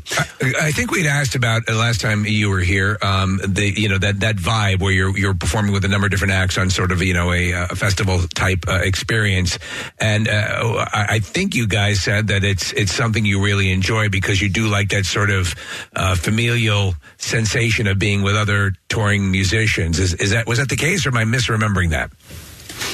No, I think we certainly feel that way. Coming up in the bluegrass scene where, there is a lot of collaboration, there's a lot of jamming. We certainly love that energy that can exist between artists on a bill. We have been intrigued that it's not as prevalent in the rock scene for folks to get up and jam with each other. Mm-hmm. Yeah, you go back to if you're talking about Grand Ole Opry, that was it. Everybody was on stage at the same time, playing together. So I could see the roots in country and bluegrass lending itself to that. But maybe we'll open up some new traditions here. Yes, come in. Absolutely. Have everybody jamming together. One of the things I love about the new album Blood Harmony is you guys really do mix a lot of genres in there. And I picked up on some blues, some Delta blues, some rock, some country, some boogie woogie. There's a lot of stuff that's intermingled in there, and so that gives a really good flow to the album, I think. And one of the things I wanted to point out as well, I've noticed a bigger sound in the production of this album versus the last one. Can you tell us about that a little bit? Yeah, well, we certainly have been a live band from the ground up. We've been touring for 18 years now. And I think being able to have spent so much time out on the road, we have developed, a very strong connection as like a very stripped back 4-piece. Like we're able to find a lot of energy in there being just the 4 of us on stage. And in records past, we'd never leaned into that sparseness. And somewhat, unexpectedly, when you're willing to lean into the sparseness, you actually can get a bigger sound. Like when you're not, from our experience, when you're not triple stacking guitars, there's more space for a single guitar to really shine and be huge. So I think with Blood Harmony, we really embraced, being really militant about not double stacking guitars, not layering the background vocals, just letting it being a very authentic representation of our live sound. And we were really pleased that it actually did translate into sounding a lot bigger than our previous albums. Yeah, it's surprising. I know what you're talking about, even though it's stripped down, but there's a presence to it that's really cool. And you guys do let the music breathe in some of these songs, especially the opening track and the closing track are kind of bare, but they sound really big. It's really cool. Did you guys produce this one? Because you produced the last album, right? Yeah, we self-produce all our records, and this one was co-produced also with Tyler Bryant, who's an incredible musician in his own right. Yeah, how did you guys happen to run into him? Just around the local coffee shop. Yeah, right. Rebecca, I wanted to ask you about this. I was spotlighting a couple of songs to Casey here. I told him before the interview, I'm like, because Casey loves bands that have great vocals, and so I said, listen to Blood Harmony, the title track, and Might As Well Be Me, to really get some amazing vocals in there. And while listening to that, honestly, before I even saw the story, I was like, man, how Rebecca can sing these songs night after night, set after set, and not lose her voice blows me away. But you did lose your voice recently, right? It was so disappointing. Yeah, we flew all the way to Australia and New Zealand, and it was a pretty intense schedule. We had booked, like 3 and 4 shows in a row with not allowing too much time for jet lag. Cause y'all know, like when you're out on the road with a band in this capacity, like you're trying to minimize the amount of time that you're out. You're trying to like be super economical with the touring. And so we were really gunning for it. And especially in New Zealand, we had booked 4 shows in a row with 4 flights every morning. Wow. And so by the 4th show, I didn't have any gas left in the tank. and it was really disappointing to have to cancel the show, especially when we'd come so far. Mm-hmm. But you know what? You gotta respect the biological component of the instrument and be like, all right, well, that's all she wrote. We got to just roll with it. Well, when you're taking, listen, even a coast-to-coast trip here in the States, I mean, that jet lag will catch up with you. And that's one of the big things that's kept me from really, I'd love to go to Japan, and I'd love to, believe it or not, even though I'm sure everything in Australia can kill you, I'd love to visit Australia. But that is such a tremendous amount of travel time. And then I think on the other side, you just have to be completely leveled from not, getting real sleep. It's true. And what I find the most interesting too, and I try not to think about it when we're down there, because this is only our 2nd time we've ever been down into the Southern Hemisphere to play Australia and New Zealand, but you're completely flipped. So it's almost as if you're waking up at, like 4 or 5 a.m. to do your shows. And that's it's a very trippy experience when you're trying to make the vocal instrument cooperate, but you're asking a lot of your body in doing that. So it's such a delicate balance, and sometimes it works and sometimes it doesn't. Now, Megan, obviously you throw in harmonies. If your voice gave out, could you guys still get away with pulling off a show? I think I'd just take over all of my harmony parts on the slide. Okay. And you could do that. You could probably do that. Speaking of the slide, you recently had a collaboration between you and Beard Guitars, right? For a is that, I guess, like a signature lap steel that you have now? It is. It's a signature lap steel that I designed and Beard has been building, and it's just a fantastic instrument. It's one that I designed to be easier to stand with, because lap steel is usually played in the lap, and I've got to stand with it. So this instrument has been made so it's easier to run around the stage. Well, I have to ask, is there some sort of something that you wear, or like maybe because if you're having that thing kind of digging into your pelvis, I don't know how much you have it, or your neck, right, yeah. And do you put like a pad or something underneath that? Because after a while, I think it could be it's pulled into you, basically, correct? Yeah. When I was playing my Rickenbacker, that's a very heavy instrument, and that was beginning to take its toll on my back.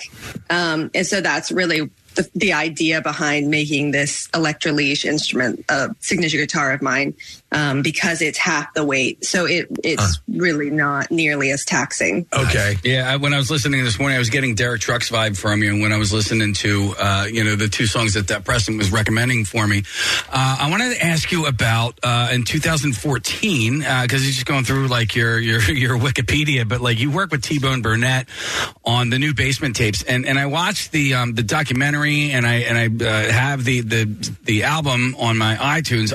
I love the new Basement tapes. For those of you guys who don't know, T-Bone Burnett got a whole bunch of musicians together to basically write songs for lyrics that Bob Dylan never put to music. And I want to ask you guys which songs you were on, because it says that you played alongside Marcus Mumford, and Kansas City, I think, is my favorite song on that album. Are you guys featured on that song or other songs? Yeah, we sang on Kansas City. We sang on...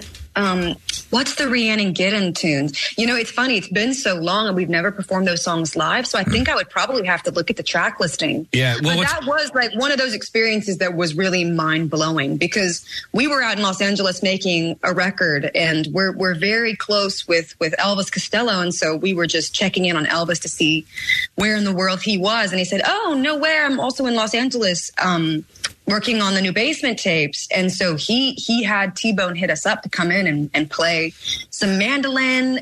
And then we also sang background vocals on a couple of songs.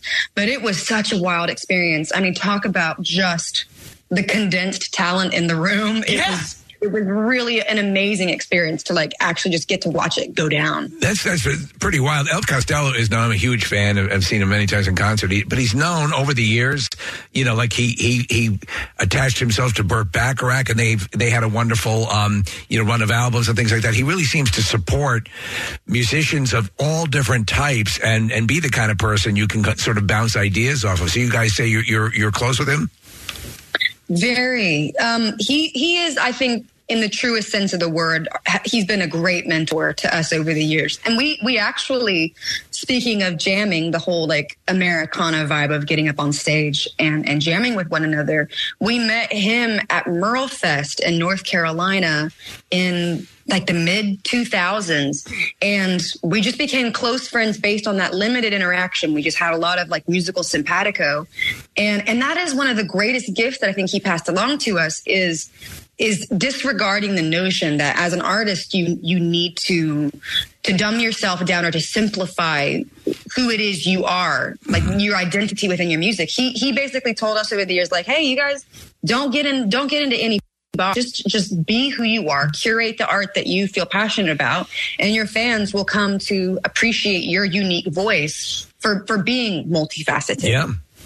If you're just tuning in, it's Rebecca and Megan Lovell from Larkin Poe going to be playing the MM Barbecue coming up on September 16th. Back in March, you guys were on Jim Kimmel. Was that your biggest TV appearance that you've done yet? Yeah. Yes. And I'm glad you chose the song Bad Spell, because I mean this is a compliment. That is a stanky song. Yes, sir. Stanky, man. And it's just, you guys can get into the grit, and it's just, you can feel it. So thank you for bringing the stank. Oh man, it was really special to be able to be allowed that access, because we certainly are, we're like a little bit left of center, and it is hard to pin down what we do. So to get an opportunity like that and to expose people to the style of music that has absolutely changed our lives, like, blues rock and roll and roots rock and roll, it's so close to our heart, and we just want more people to know about it, want more people to support it. Yeah, you guys do. You do a little bit of a balance. I'd mentioned those genres at the beginning, and do you see yourself tilting towards one or the other, or just kind of mixing it all up like this? I don't know that we actually put too much focus on it. Meg, what would you say? I would say you just never know with us. It's from record to record. It seems like we just kind of allow ourselves to go wherever the songs lead. And so who knows what the next record will be. I wanted to ask you guys, because a lot of times I find myself, though I'm not a musician, on YouTube falling into musician, YouTube video holes where they're describing an album or they're breaking down something, and I just find it incredibly fascinating, even though I'm not a musician. Even though if they get technical, it still doesn't matter. I'm enjoying it. Do you guys as musicians who are in it all the time, does that interest you as well? Are you fans of, rock documentaries and things of that nature? Yeah, or breaking things down and stuff like that?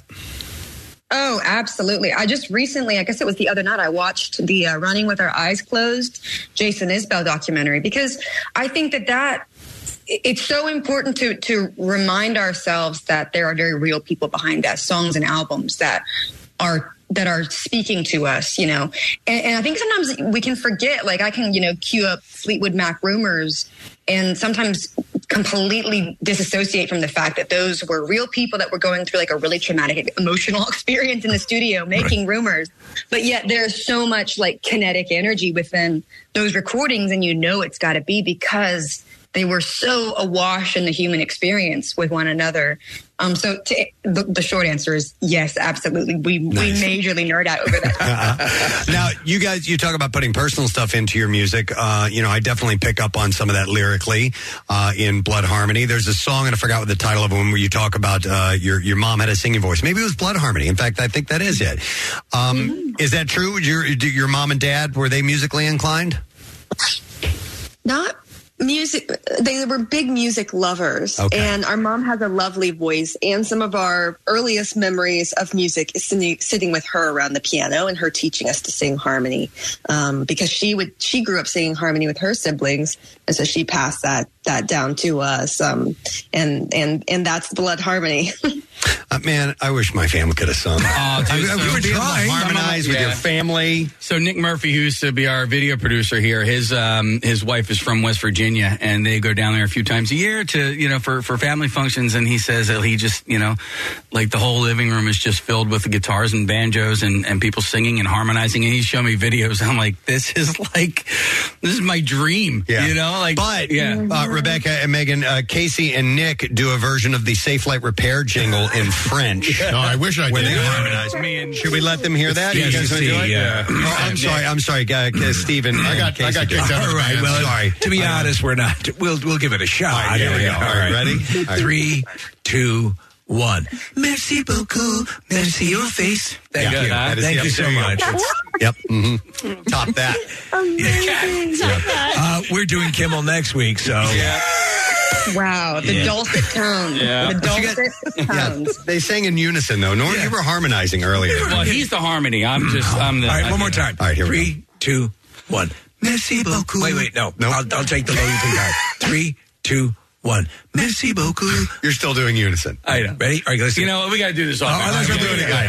We didn't have time to rehearse. I'm sorry, guys. I think they're busy musicians, and here we are perfecting our art. Well, when they're in town in September, you guys can do it live and in person for them. Absolutely, it'd be our honor. We won't put the stress on you to invite us up on stage to do it. We'll just make sure that we're there for you. Hey, listen, I want to ask you guys: Does Jackie Bam Bam have your personal cell phone numbers by any chance? Yes, it does. And so, how often does he call you? Because he calls me all the time, and it's usually he goes through his little Rolodex of people to call as he's driving into work. So, I would imagine you guys probably get middle of the night calls. Jackie Bam Bam is one of the most precious of all of the rock and roll angels. Yes. And sends the most sweet and supportive texts. I actually haven't gotten too many dials, like straight up calls, but we have an ongoing text thread, certainly. Will he send you random pictures of his dad holding up 45 records? Because we get those all the time. No, but I want to get added to the chat. Well, he's listening. It will happen now. Yeah, So, be careful what you say. Oh my God! So I told you guys earlier that when you guys were in studio in September, Jackie and I were driving across the country. Now, before this cross country road trip, I love Jackie, but afterwards, I love him even more now. And so when you talk about him being like this angel, he really is. And so now I would answer probably 40% of his phone calls, and now I answer 80% of his phone calls. There you go. That's how special he is. Yeah, he may be calling as soon as we get done with this. I guarantee you. Well, listen, we are crazy excited that you guys are part of the MMRBQ. We've become huge fans, and we're stoked for September. And I know you guys have a lot of work between now and then, but I know you'll save some in the tank for us when you come for the show. So we're very much looking forward to it. 100%. And you know what? I think it's a perfect opportunity for us to bring the Americana spirit. We're going to get up on stage. We're all going to get up with Billy Idol and sing White Wedding and have it be a medley with Merci Beaucoup. Yes. It has to happen. I play drums. If you really need somebody to step in, you let me know. I'll learn songs. Hey, here we go. Yeah, there we go. And Kathy on the zither. So Yeah, it'll be great. she'll bring her zither along with it. No, thank you guys, Rebecca and Megan. Continued success on the tour. We will see you in September, okay? You guys in September. All right. We love you. Yeah. Rebecca and Megan Lovell, guys. Larkin's Ho on the Preston and Steve show. And yes, the album is Blood Harmony, and it's fantastic. So excited they're going to be here. Tickets are on sale now. You can go to WMMR.com. If you need a link sent to you, just text the word finally to 39333 and you can easily access it. They're such great singers. Yeah. I mean, just Rebecca's voice, I was just blown away by in the studio here. And then you listen to the album and there's just some depth there that's just solid, man. They both can bring it. I love to, and they're, the loyalty that they have mutually says something. I mean, that's their star is rising and they still make time. Yeah. I want their cell phone number, by the way. Yeah, I'll get it for him. If you can get it from Jackie. Stop calling me! All right. Can I mention something quickly? Yeah, please. I wanted to bring up Zaz Ice Cream.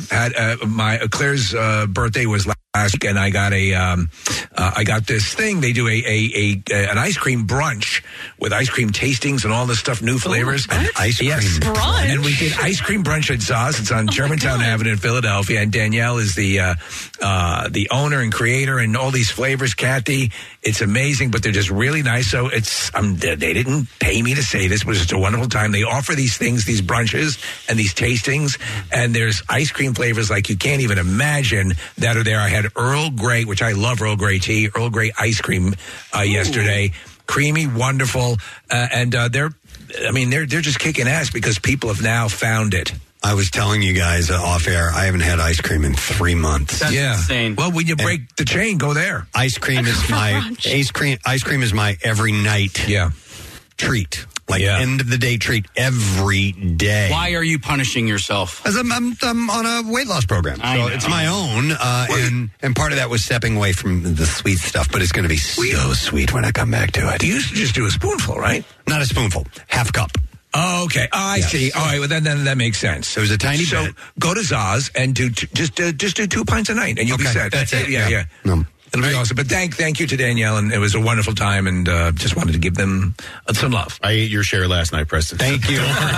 Where did you go? I went to Campus Corner, which is right next to Villanova, and they serve Hershey's brand ice cream, which I'm a big fan of. And I had Moose Tracks. Andrea also had Moose Tracks. Ben went with the mint chocolate chip, which is Ben said. Why don't you forget the moose for a moment? Wait, you crapping on mint chocolate chip? No, I just think chocolate chip is wonderful. Yeah, it's good. Oh no, I love it. I'm just kidding. Moose Track. What's in Moose Tracks? Oh, there's like moose flesh, chocolate ganache, little peanut butter cups, vanilla ice cream. I don't know what ganache is, but It's like ribbons of chocolate. You know how you can get like a peanut butter chocolate ice cream, and you get like the peanut butter comes in like ribbons. The ribbons. Oh yeah. Oh yeah. It's what comes out before you complete. Make that chocolate, Casey, and that's what you got. Ganache. Ganache. Right. Damn fine ice cream. It's gonna be my regular Saturday night thing, baby. Oh yeah. That's me standing over A tub of ice cream. Yeah. I got the strawberry shortcake McFlurry yesterday. I think we were talking about that. We last were. week, yeah. So it was delicious. So they actually over there they had infused the ice. So they had it had strawberry, I believe, in it, but it also had. The ice cream itself was infused sort of with the taste of pretzel. There weren't pretzels in it. And you could it was really well, when you can pick out the separate flavors, that's pretty damn cool. Yeah, nice. Let's take a break. We'll be back in a moment. Preston and Steve on 93.3 WMMR. Shopify helps businesses break sales records over the holidays with the world's best converting checkout. Let's hear that one more time. The world's best converting checkout. Shopify's legendary checkout makes it easier for customers to shop on your website, across social media, and everywhere in between. Now that's music to your ears. Any way you spin it, you can be a smash hit with Shopify. Start your $1 a month trial today at shopify.com/records.